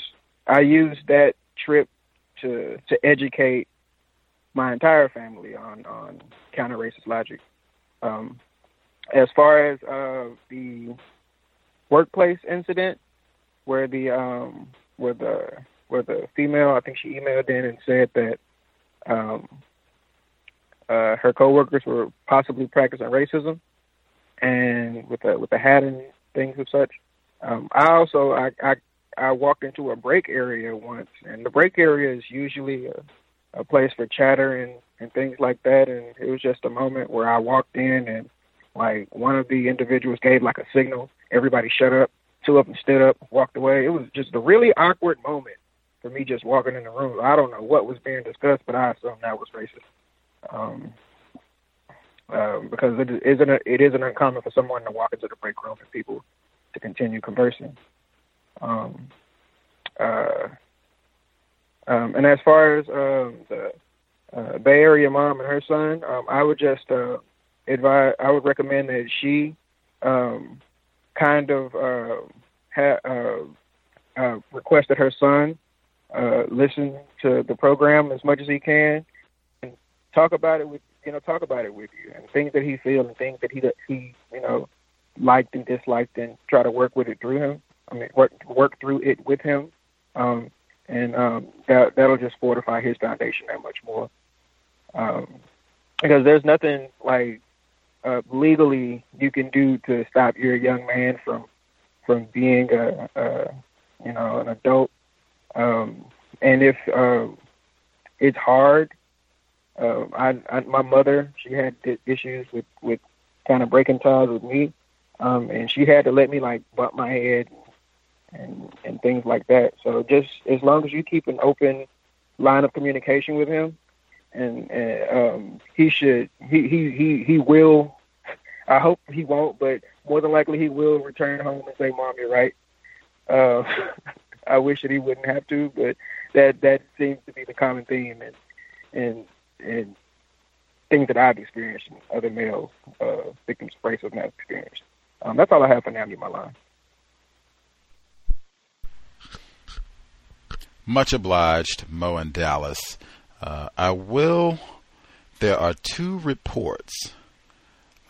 Gregory Johnson Jr., I believe Mr. Scotty Reed, Black Talk Radio Network, talked about this case.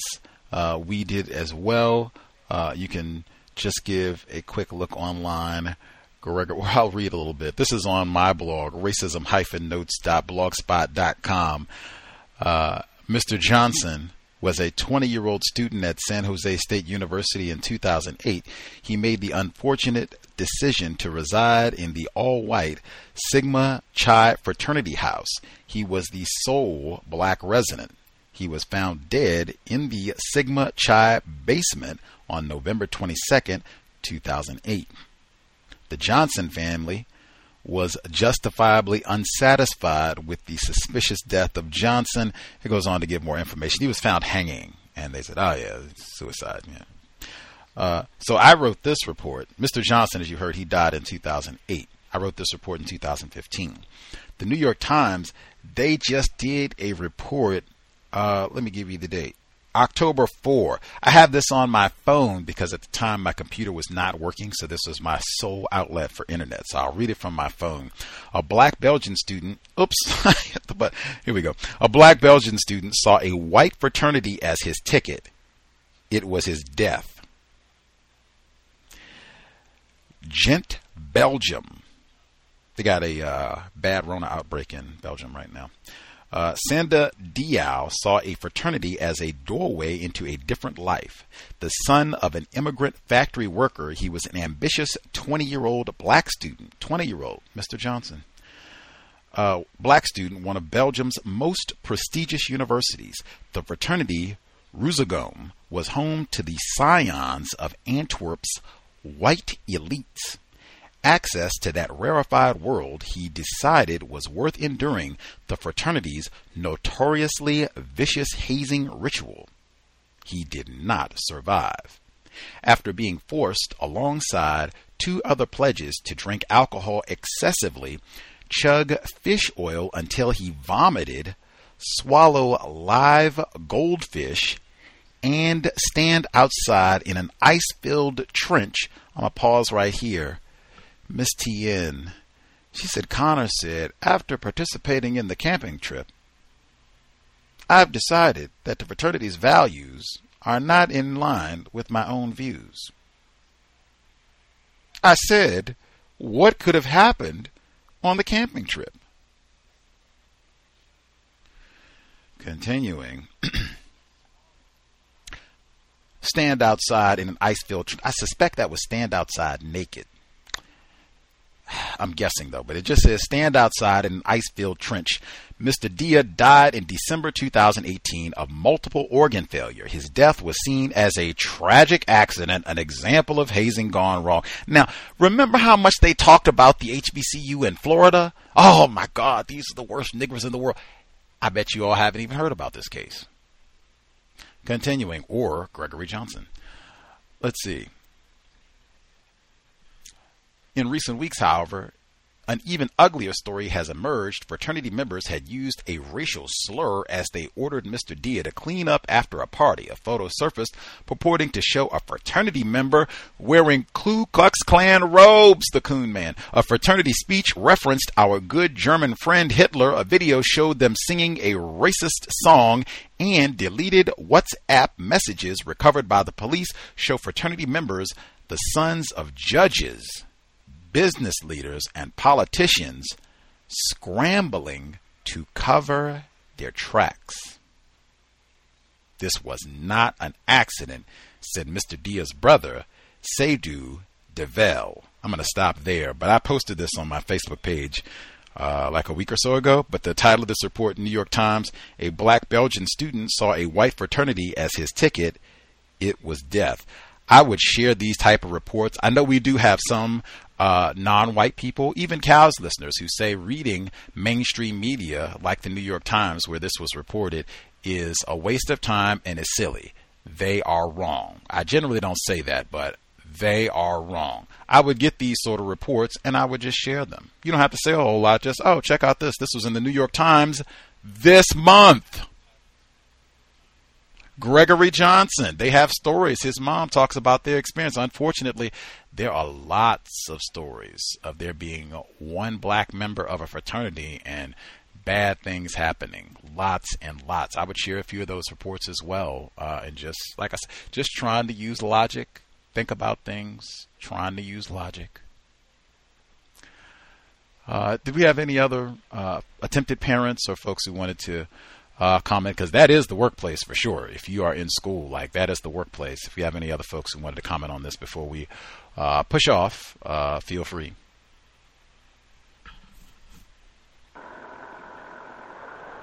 Can I make one more comment, guys?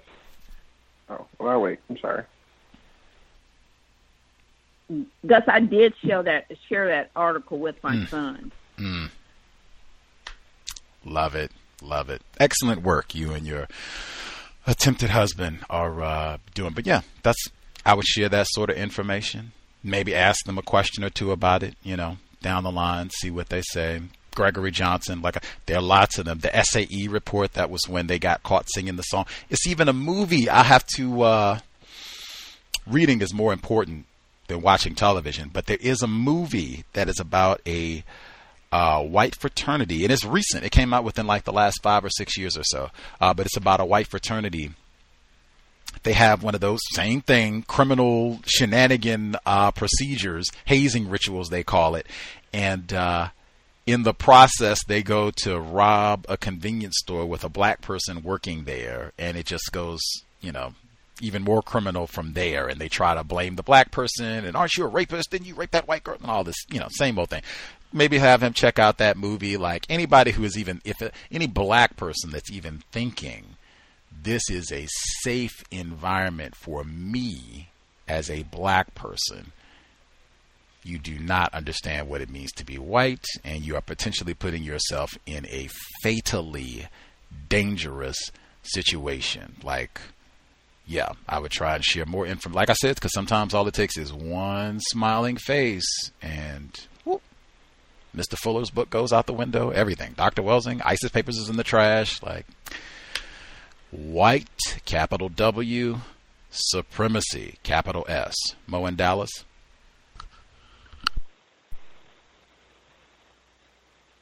Thank you. I'll give attempted parents that come across this program a quote that I had to start using, because a lot of times when you start to inform victims of white supremacy on the system and how it works, they do accuse you of being hateful or hating white people or something to that such, and I don't hate anyone. So I had to reassure people that I'm not teaching hate, I'm teaching history. And the greatest indicator of the future is the history or the past. So I'm just using history and the past to instruct people on, or instruct victims on how to maybe navigate through the system. But I would recommend that victims, just reaffirm that statement, and reassure people that this is not hate, it is history. Thank you. That's all I have on my line. Not be heard. Greetings, Rob, now in San Diego. I did want to say to Mo in Dallas, I do not have children, but I've heard that so often.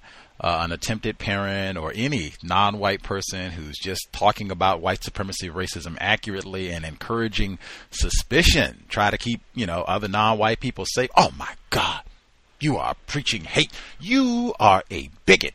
You are just like the segregated. I've heard all. I don't even have children, and I have heard all of that. We even had a black mother.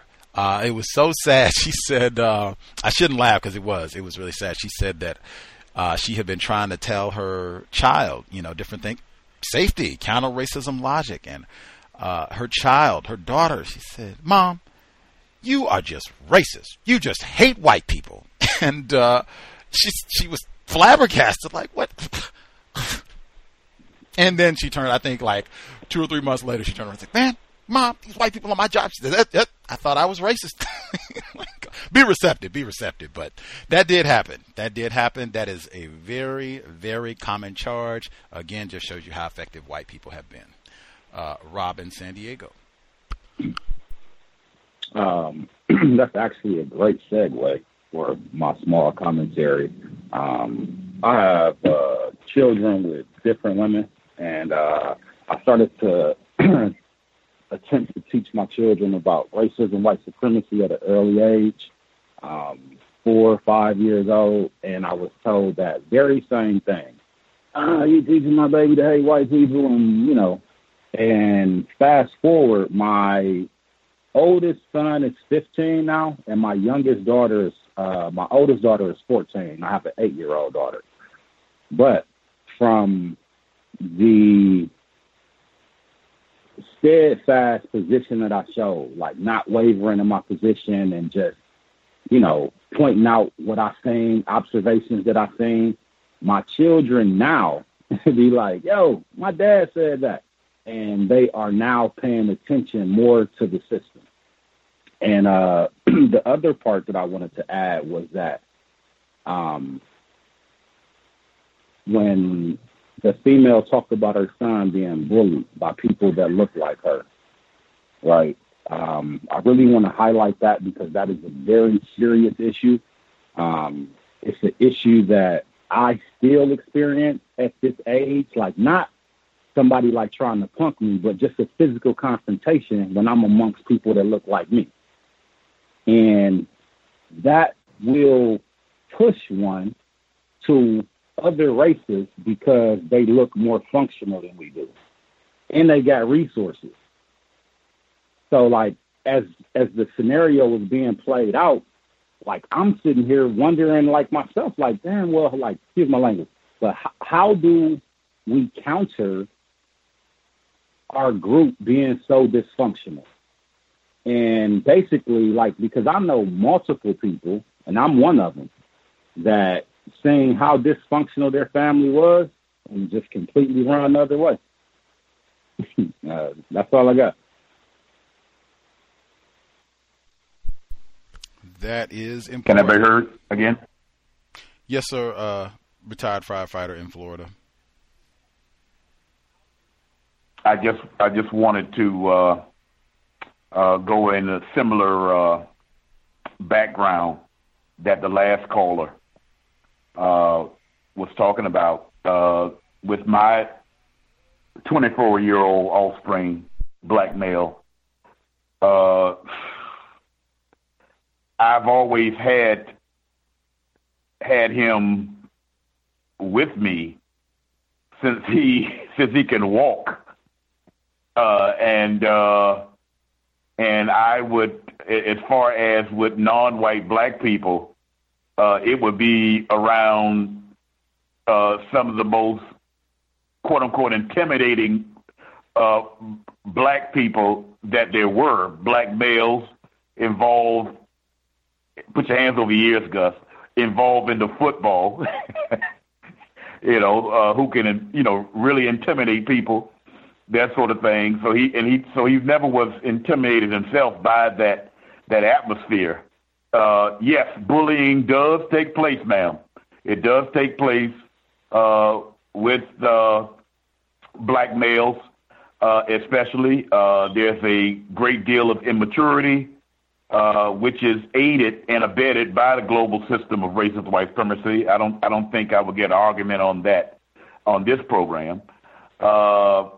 And in turn, just like the last caller stated in his words, that in the mind, it would perhaps encourage, well, let me listen to what some other people have to say.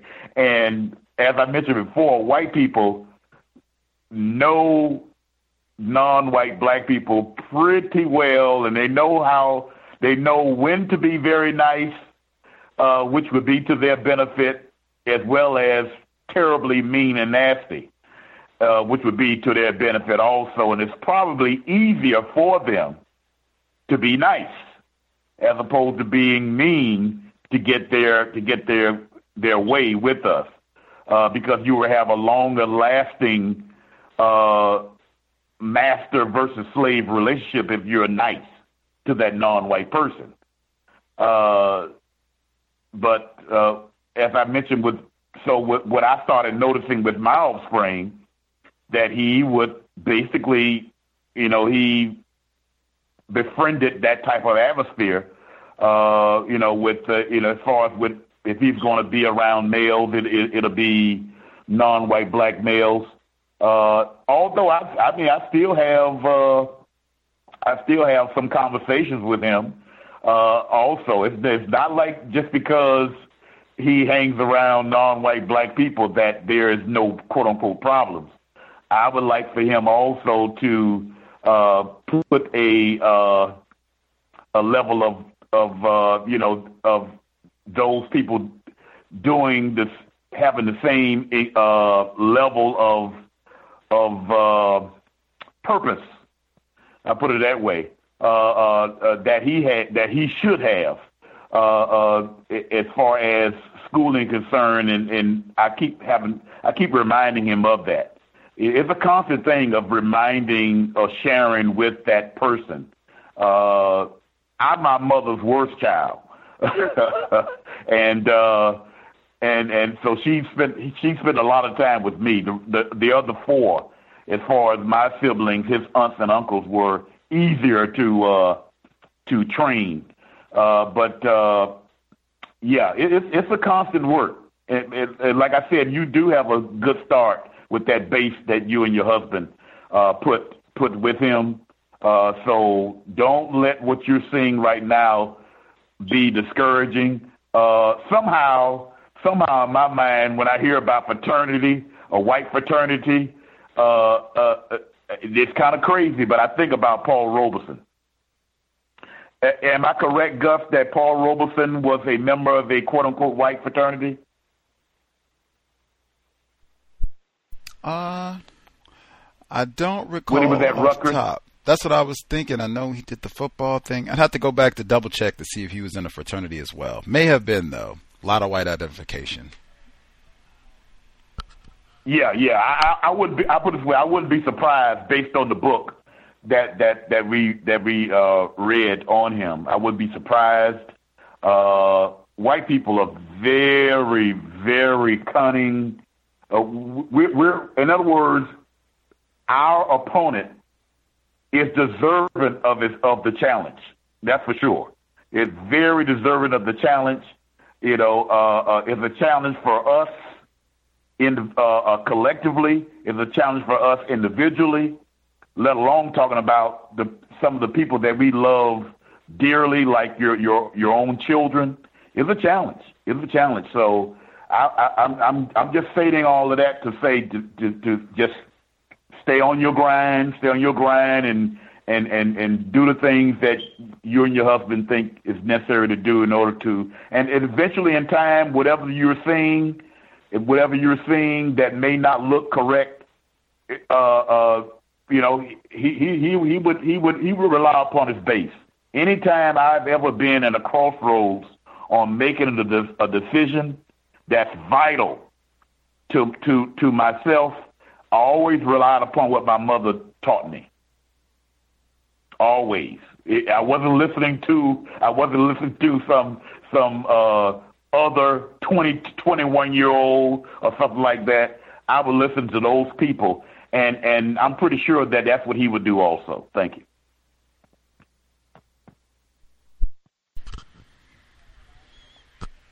Context of white supremacy. Much obliged. Retired firefighter. I'm going to give out the number again to 720-716-7300. The code 564-943#. Press star 61 if you would like to participate. If we have any other attempted parents, if you have any thoughts you'd like to share, we still have about a half hour left in the broadcast, so you can dial in to share. I did want to say, and it was very much in line, Miss Tien, when she said that her child endured a lot of bullying, mistreatment from other black children. Very common. That is a part of the brain trashing that we have experienced. That's why I think why Dr. Welsing so frequently talked about the importance of black self-respect. That's the type of behavior that is necessary to maintain the system. That is the type of conduct that you can expect people to exhibit when black self-respect has been annihilated. That is like precisely what she used to talk about. That's what happens. You start to get a better understanding of racism, white supremacy. Again, Mr. Fuller's 10 stops. Stop arguing, squabbling, name-calling other black people. Some of the essential aspects of counter-racist codification are huge in the workplace and beyond. In fact, person wrote in, thank you for the program. I would love to hear your thoughts on the fact that the supervisor, allegedly, who called Terry Smith a nigger, was also a black male. This is in the case that Amy Coney Barrett was questioned about. This is the reason we should not name call other black people. Just give suspected racists more tools by which to practice their racism. That, and then I'm surprised that she didn't add that to, her stumbling and fumbling buckets of words response this week. I think it might have been a black person. I think that's a part of the American Negro culture that's celebrated by the likes of Kanye West. And I didn't exactly feel that I, as a white person, could disparage another black person's form of greeting. They have ebonics. And this, in a work environment, we talked about this as well, in terms of making sure, encouraging, telling other black people, we do not want to name call, we don't want to talk, not using this type of language in a work environment, and not being surprised if you bump into this and having a code about how you're going to deal with that. I know Mr. Fuller talked about if you go in a work environment, hey, nigga, what you doing today? Slept in late. I know you, oh, lazy coon you. If you have black people who talk to you like that, and I have worked in work environments where black people talk to me like that, he said, I would just ask one day, they go, hey, we got our old lazy nigger Gus. Hey, Rob. Well, I won't say Rob's program. Hey, Donald. Just wanted to ask. I know you think I'm a lazy old coon, and I might be, but we don't have any other lazy people? Like, I don't hear you talk to any of the other white people here like that. Like, you don't call anybody else lazy or call them names. It's good morning, Miss Johnson. Good morning, Mr. Randolph. That's the way. Why? What's the difference? You don't believe in equality? Like, that's the exact way that Mr. Fuller talked about it, and following logic, just asking questions. Why is that? Why am I the only? I mean, if that might be true, that it's only one lazy nigger here and it's me. Okay, I might have to wear that shoe. But I mean, really? Nobody else? Like, Johnny takes 45-minute smoke breaks every other hour. Like, I don't do that. Like, dang. no name calling. And, I think Thomas in New York and some other people have said that they work, they have unfortunately worked in environments where black people did this exact thing. They're victims of racism. White people are most to blame for this ultimately. That doesn't make it any better, but we have had folks who said that they've tried, to pull someone aside and say, hey, I wouldn't talk like that, try to be professional, as they say. And I would say as we inch toward 2021, it wouldn't surprise me at all if they get to a point where a black person, saying nigger in the workplace or whatever it is, they do come and say, well, you are a bigot and we're not going to tolerate that and you're fired for being unprofessional. Like, that would not surprise me at all. So for about a billion reasons, yes, no name calling in the workplace, and that all of that bullying, it can have that impact where it pushes you away from victims. This is a white mob coming down my street. Can you hear that? I'm sorry? They're protesting about something. Oh, they're protesting. Yeah, they're protesting about something. Oh, end SARS now. But it's just like San Diego is very different. Like the narrative that's really being pushed out here is like multiculturalism, but I mean, we know we're under a system of racism, white supremacy. And I wanted to add one thing. I was at work. So I work in a Korean restaurant.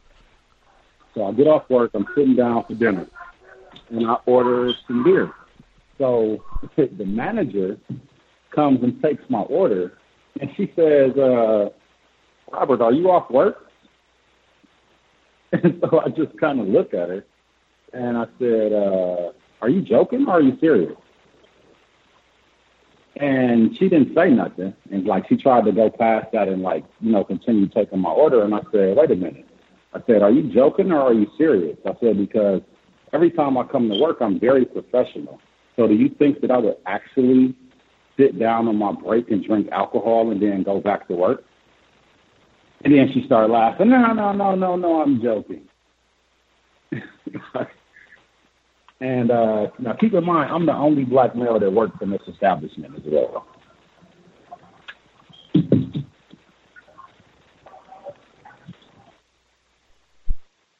Doesn't get any better than tacky in the workplace. If I understand it correctly, you were just getting food. You were not working when you went to place your order to get food. Punched out. I'm off the clock. Punched out, off the clock, enjoying your day, just getting a meal or whatever. Ordered your beverage. I'll have a beer with my meal or whatever it's going to be. And that's when what? Are you going back to work? What? We got an alcoholic here? All that tacky. Man. Any of the one more thing jobs? Go ahead, I'm sorry. I got one more thing to add. Oh, okay. Let's hear your other component. Okay, so now we're just coming back off of the COVID shutdown. Okay, so you got the general managers in the restaurant. Now, I'm in the back sitting with my other coworkers, and I hear the Asian female ask somebody, hey, this guy right here, does he work here? That's all I got.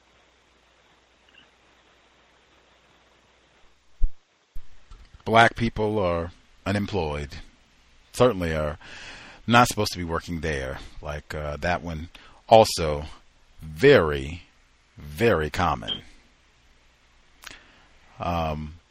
With the first situation, and I've experienced this myself, unfortunately, I always think it seems like for non-white people, I'd say black people in particular, it seems like there are a variety of hazards and problems that arise when we are on a work site, when we are not actually working. Like I said, I've experienced this myself. That's why I've kind of codified, if I am not on the clock, I am not here. I'm not interested in having any conversations, being accused of anything. I've experienced this personally, and then I've had it happen with other people as well, where just really bizarre things happen. And I think some of it could just be because there must be something irregular about I'm here, but I'm not here in a work capacity, which is the normal way I would be, the normal way I'd be functioning. I might not be wearing the same clothes I would normally wear, or just lots of things. Might not be lots of things. Enough that I've said, hey, if I'm not on the clock, I am not here. Like, I guess getting food, like that's supposed to be one of the perks for that type of job. I'd maybe have to get my food and eat elsewhere. Like, if I'm not on the clock, I'm not kicking it here. I've just seen way too many times where that type of thing happens for black people, especially. Just odd accusations, tackiness. Have not heard too many good things happen where people were on the job when they were not actually on the clock, myself included. Let's see. Sobriety would be best. Other folks with a hand up, commentary to share.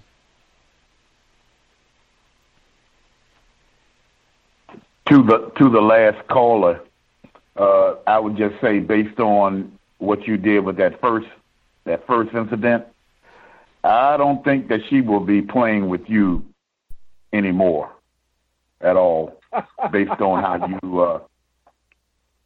you addressed the situation immediately, because that could have been based on it. Had you done it in a different way, it would have been something continuous, and I don't think that she would do that again at all, based on how you answered that quote unquote joke.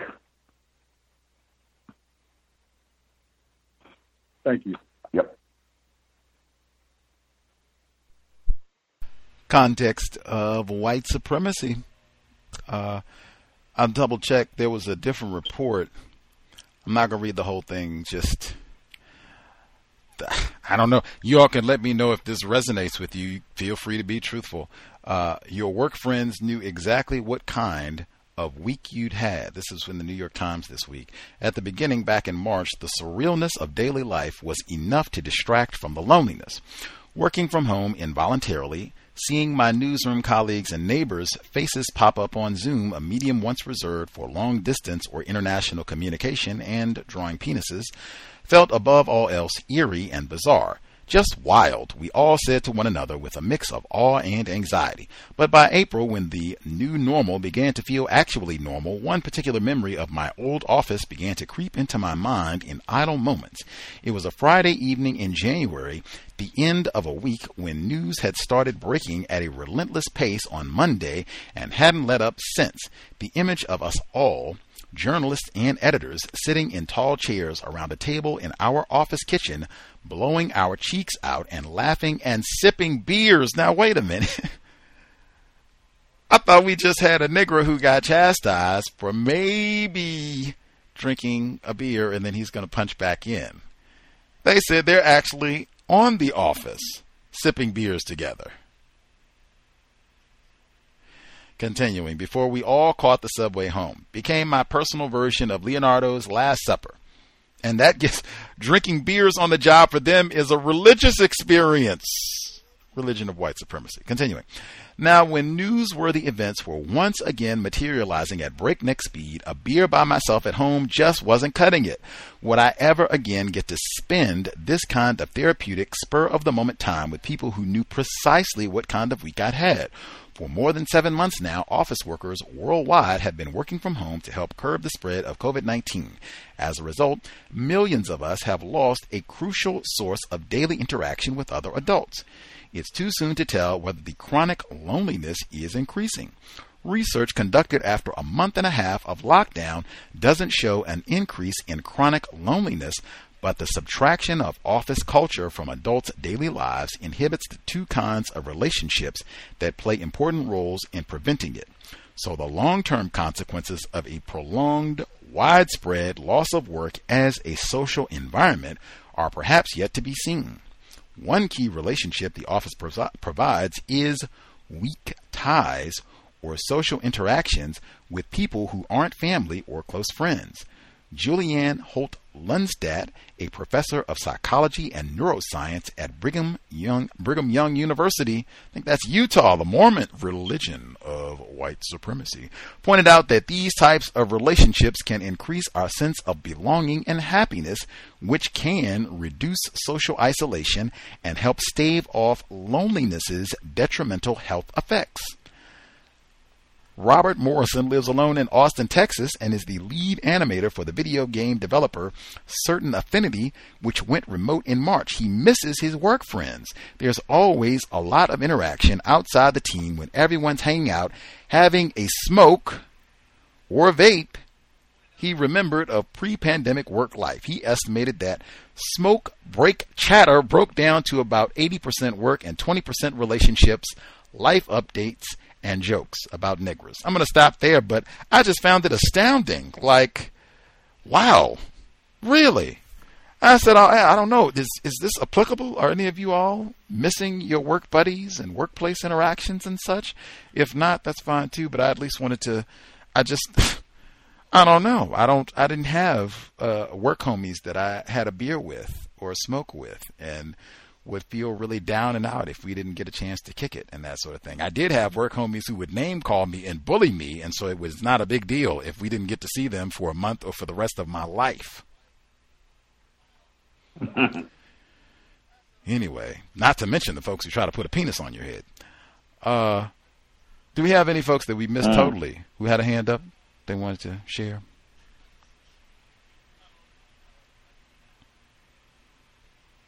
May I be heard? Greetings, caller in Florida.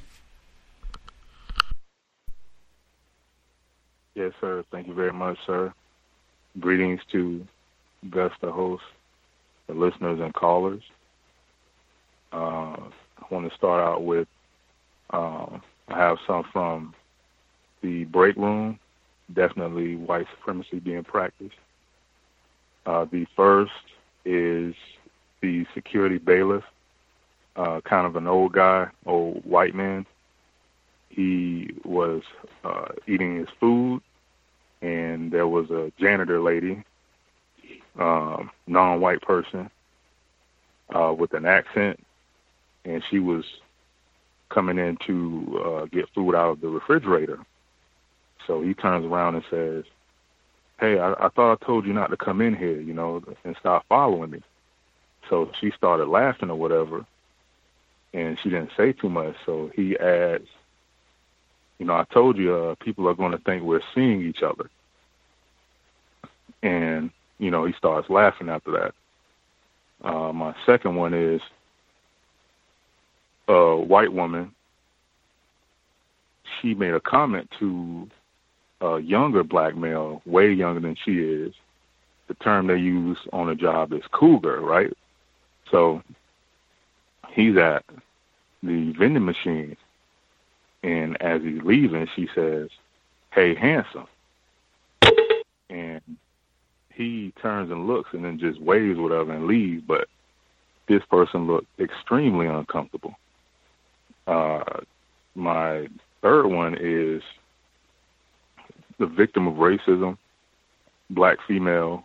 She was talking on the phone. I don't know if it was a customer or it was a personal phone call, which is what I disagree with. I think you should make personal phone calls on the cell phone, not on the company phone.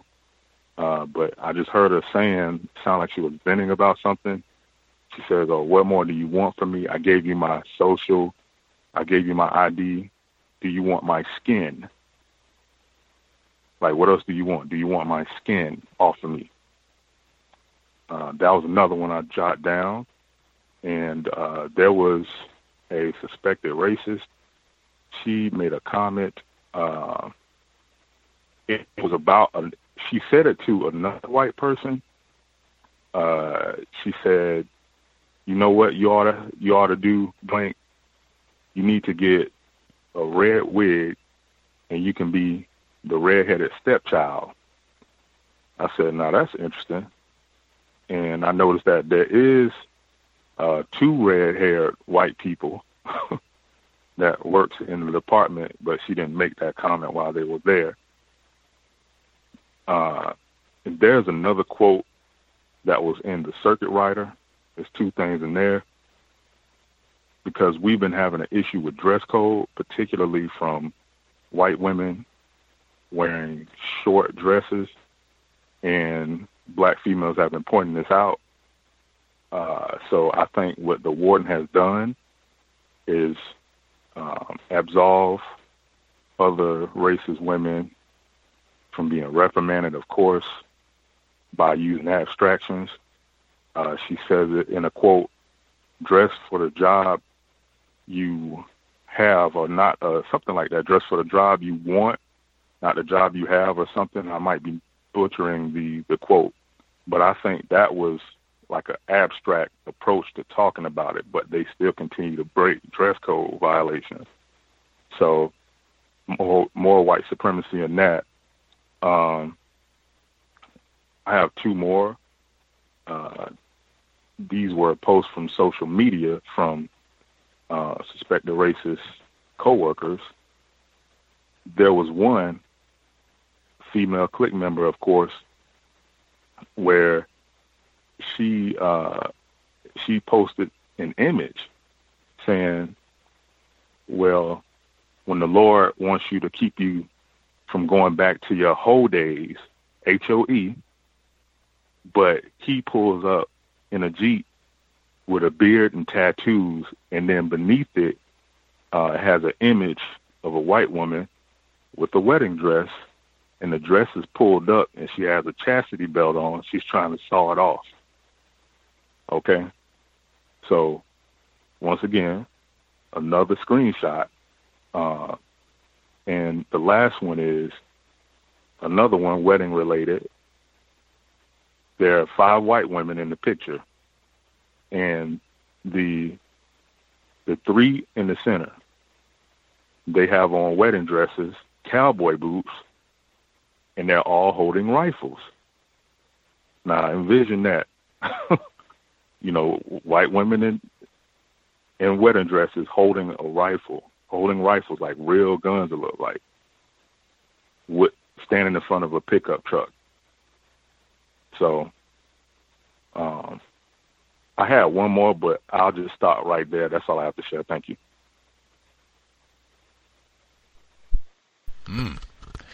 Much obliged, caller in Florida. I'm sure they had the rifles for the Rona. I think they said, wash your hands and rifle. You will be Rona immune. The dress code, I have worked with whites before, and they know how to enforce a dress code, even the school level. It doesn't have to be work level. School level, they know how to enforce a dress code. Come on now. Abstractions and vagueness, that's how you handle folks who are not, and particularly if it's like collective insubordinates, right? Like you got large numbers of folks who are violating policy and procedure on a regular basis. We just come out with nonsense. Dress for the job you hope to have, not the job you. What does that mean? How's that related to the wardrobe? They know how to send the email out right quick.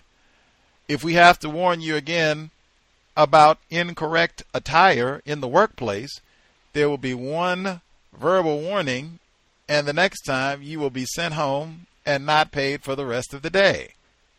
No more problem with short dresses. Like, they got lots of ways. They know how to solve these problems, like, immediately if they want to. Sometimes black people, you come in there and have it be anything related to wardrobe. It will be handled immediately. Let's see.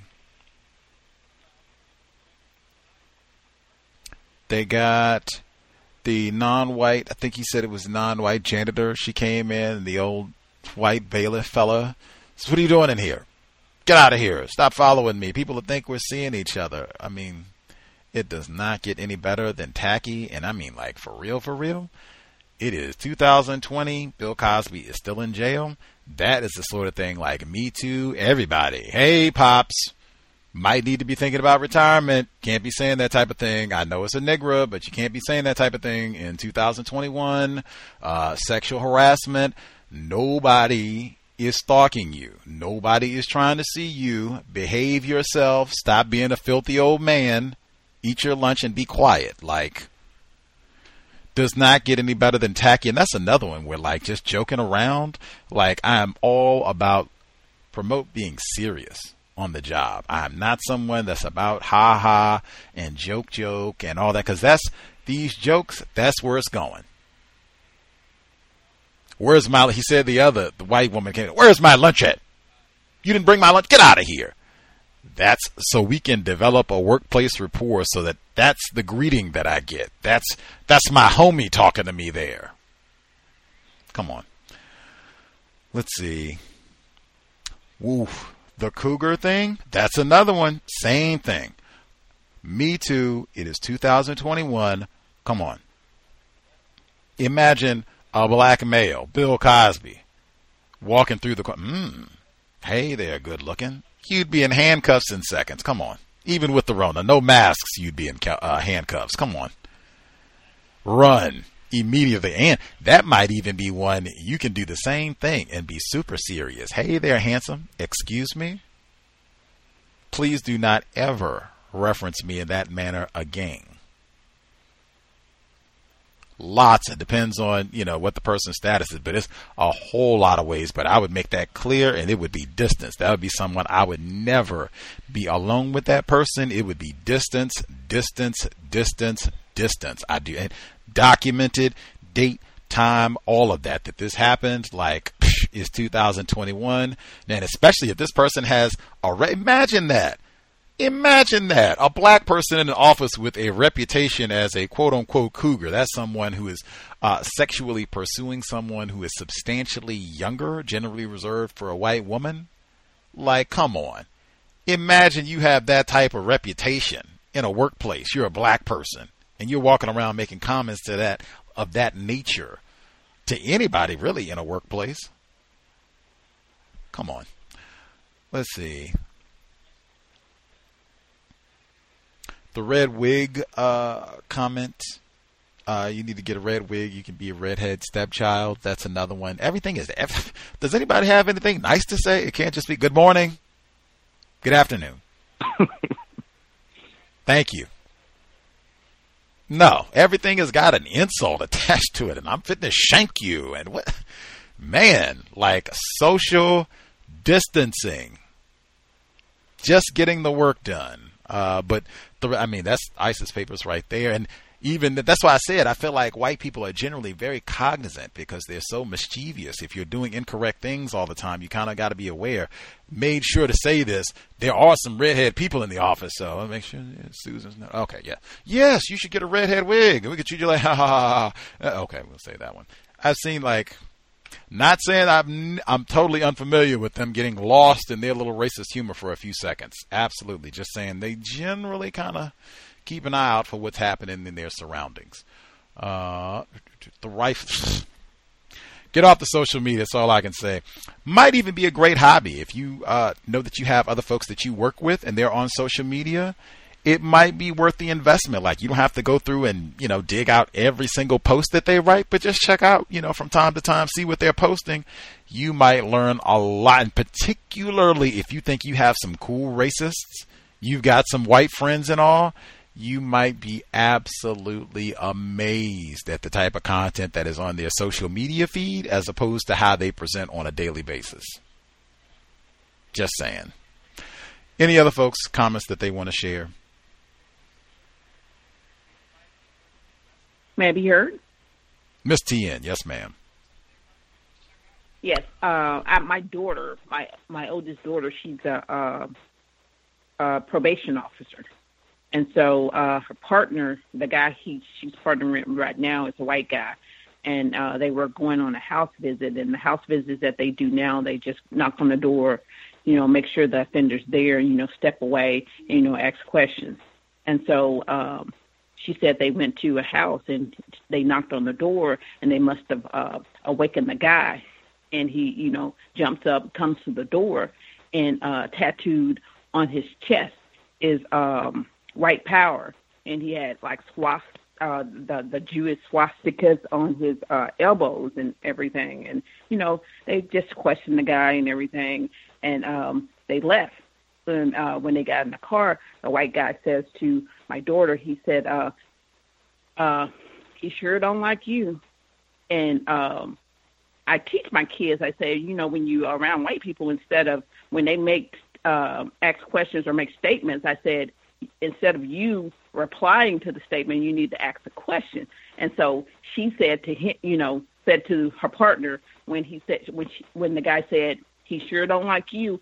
And she's like, I don't give a crap whether or not he likes me. And I said, that was the wrong response. I said, you should have asked him the question of why would you think that? And she said, yeah, you're right.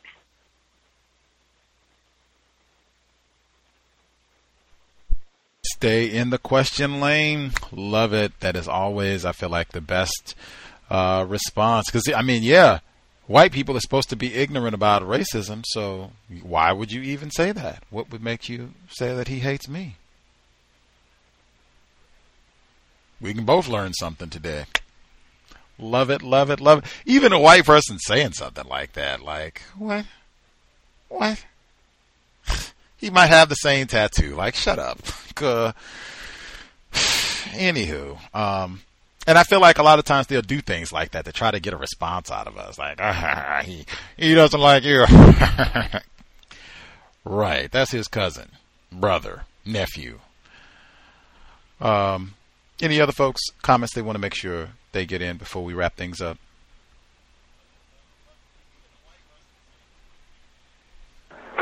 Can I be heard?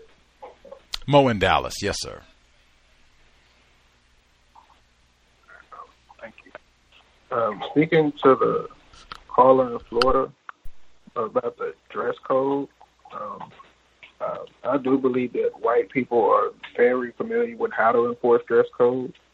In Dallas, there was a news anchor. Her name was Demetria Obilor, Obilor.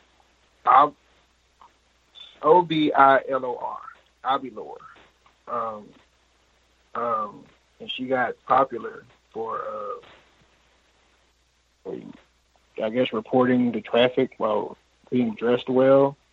She got so many complaints from news watchers, and they were trying to get her removed from her position based on what she was wearing on television. And it wasn't revealing attire; it just fit her. So white people are very informed about how to enforce dress codes on the job and off the job, if you ask me. Thank you. That's all I have. Absolutely. They know how to enforce rules to make people comply when they want to. I have seen that. They demonstrate that on a regular basis, what rules are important and which ones are not. Sometimes they say it's important, no drinking on the job. Then other times they'll turn around and have in the middle of the New York Times, man, I sure miss the days when we could drink on the job with our coworkers. Before the Rona. Other folks, any comments to share before we wrap up? Certainly, if anybody is feeling lonely, if you're working at home and you miss being around your colleagues for this time, that did not resonate with me at all. But maybe some folks have a unique work environment and they miss their peeps while we've been sitting at home. Is that anybody?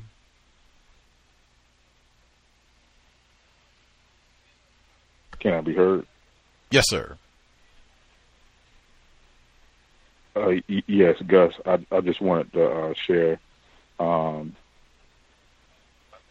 would say this is an example of strong white codification. For instance, I was enjoying my lunch, and this definitely, I think, was an assault toward a black female, like not a physical assault, but just practicing racism.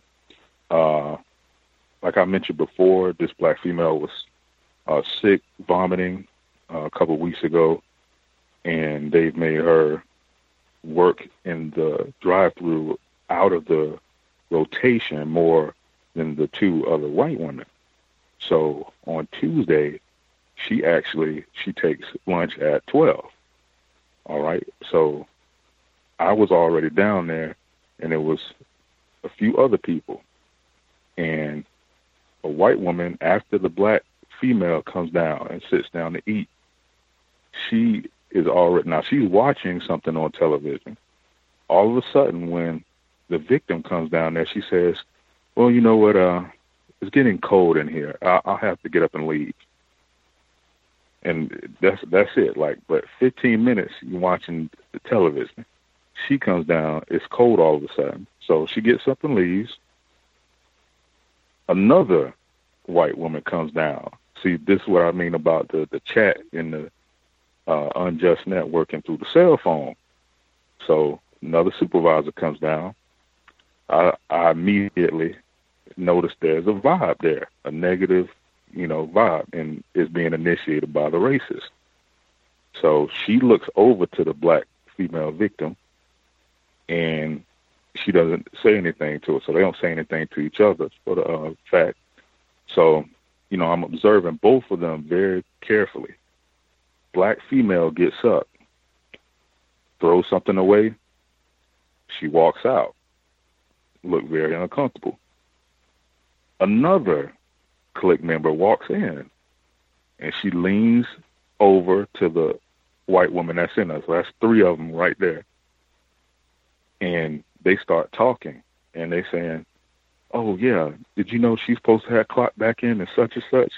Yeah, I just clocked out at 12:30, and I found out she was down here when I got here. So I said, okay, they're already talking about her. So I get up and I leave. So it was almost the end of my lunch. So I see the victim coming back down the hallway like she was about to come back in there. And then when she walks in there, then they both leave the room. So they've apparently started another chat that's even more widespread and vicious than the last one, I guess. But it looks that they still are on their racist assault of this black female, and it looks like other victims have been trying to help her out to get her to send more emails. But I wanted to share that because they definitely have strength, and they have like a racist monolith, between each other and how they practice racism. So, and it's all white women, not the white men, as you mentioned before. And that's all I have to say. Thank you. Guess patriarchy is a little weak in the North Florida area. What to say, man? I'm not surprised. They will unjust networking and just gossiping. That's what I said when we started off. They were talking about the black fella, and they said he had a rocky start. He's got a record of trouble. Like, well, why wouldn't this be if there's an issue, she didn't clock in correctly or whatever the case may be, as opposed to we'll just sit around and gossip. We'll wait till she leaves and talk nasty about her. When she walks in the room, oh, it's cold in here. Oh, I got to get out of here. Then wait for her to leave and then come out. She didn't clock out. You see? Like, why not just make sure everybody is informed? We had that all these people poking at you. Miss Tien said, did you really work 45 hours? Are you committing wage theft here? Trying to check us out of some hours? You were outside on a smoke break for an hour. She's in here on lunch. She didn't even clock back in yet. I mean, you can go up and make sure this is true, or we can just sit around like we're in grade school and snicker.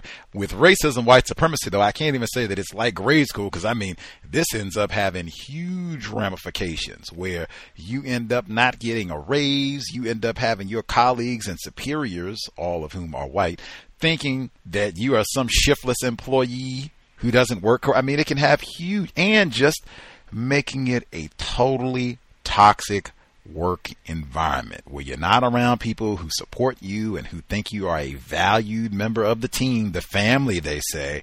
Nope. We're just looking at you sideways every 30 seconds. She clocked in 30 seconds late today. Boom.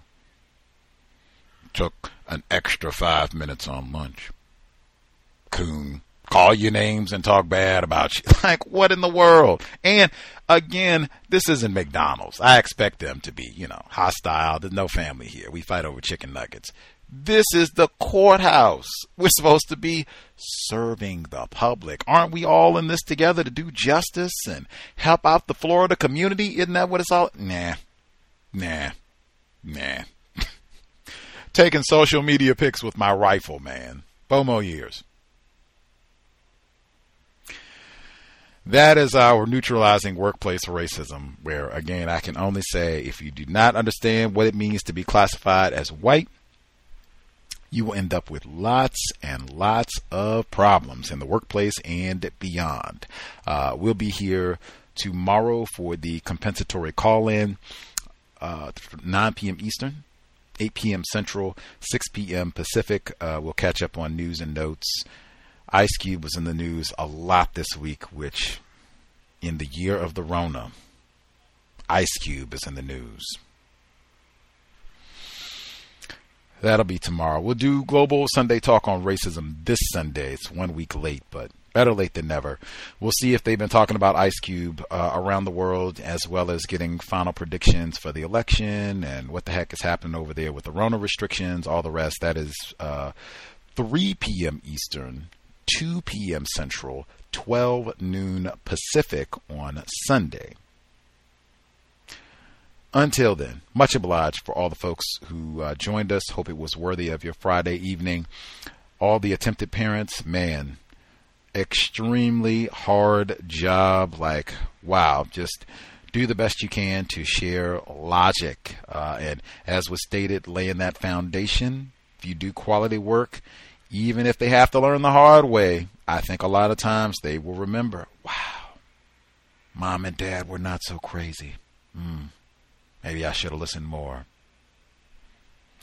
That happens frequently when you start with quality work to begin with. So be not discouraged. Dr. Welsing said that all the time. Be not discouraged. Sobriety would be best under conditions of white supremacy. We will need our brain computer working at maximum efficiency to solve this problem. In addition to being sober, let's be buckled. I still say let's hunker down. Miss Tien was saying that. I concur. Let's hunker down. This is not the time to be out gallivanting and running all about. Lots of armed white people. Lots of dangers, period. As we close down the end of the year, lots of law enforcement outlets have already been projecting, warning, I'll say, could be violence with the election, regardless of who wins. Could be violence. Could be unrest. They've had those reports for a long time, so hunker down. If you got to go outside, have that head on a swivel. Be alert. See if things are happening around you. If it looks like things are getting loud, volatile, this is not the time for risks. Certainly not the time for any sort of like verbal altercations with strangers out in public. You don't know if these folks are armed. You don't know if these folks are part of a gang that's present and also armed. Like, no time for unnecessary risks this year.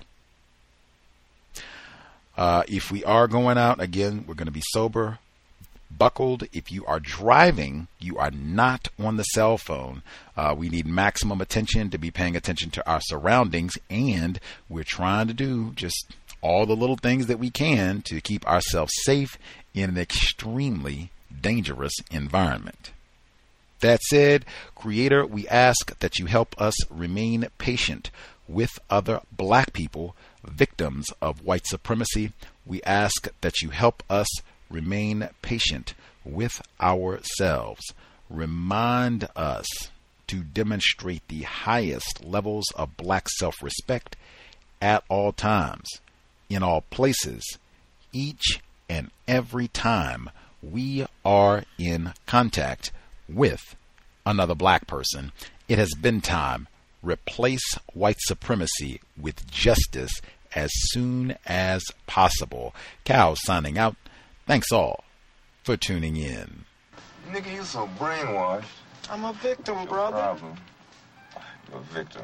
I'm a victim of 400 years of conditioning. Shut up. The man has programmed my conditioning. Even my conditioning has been conditioned.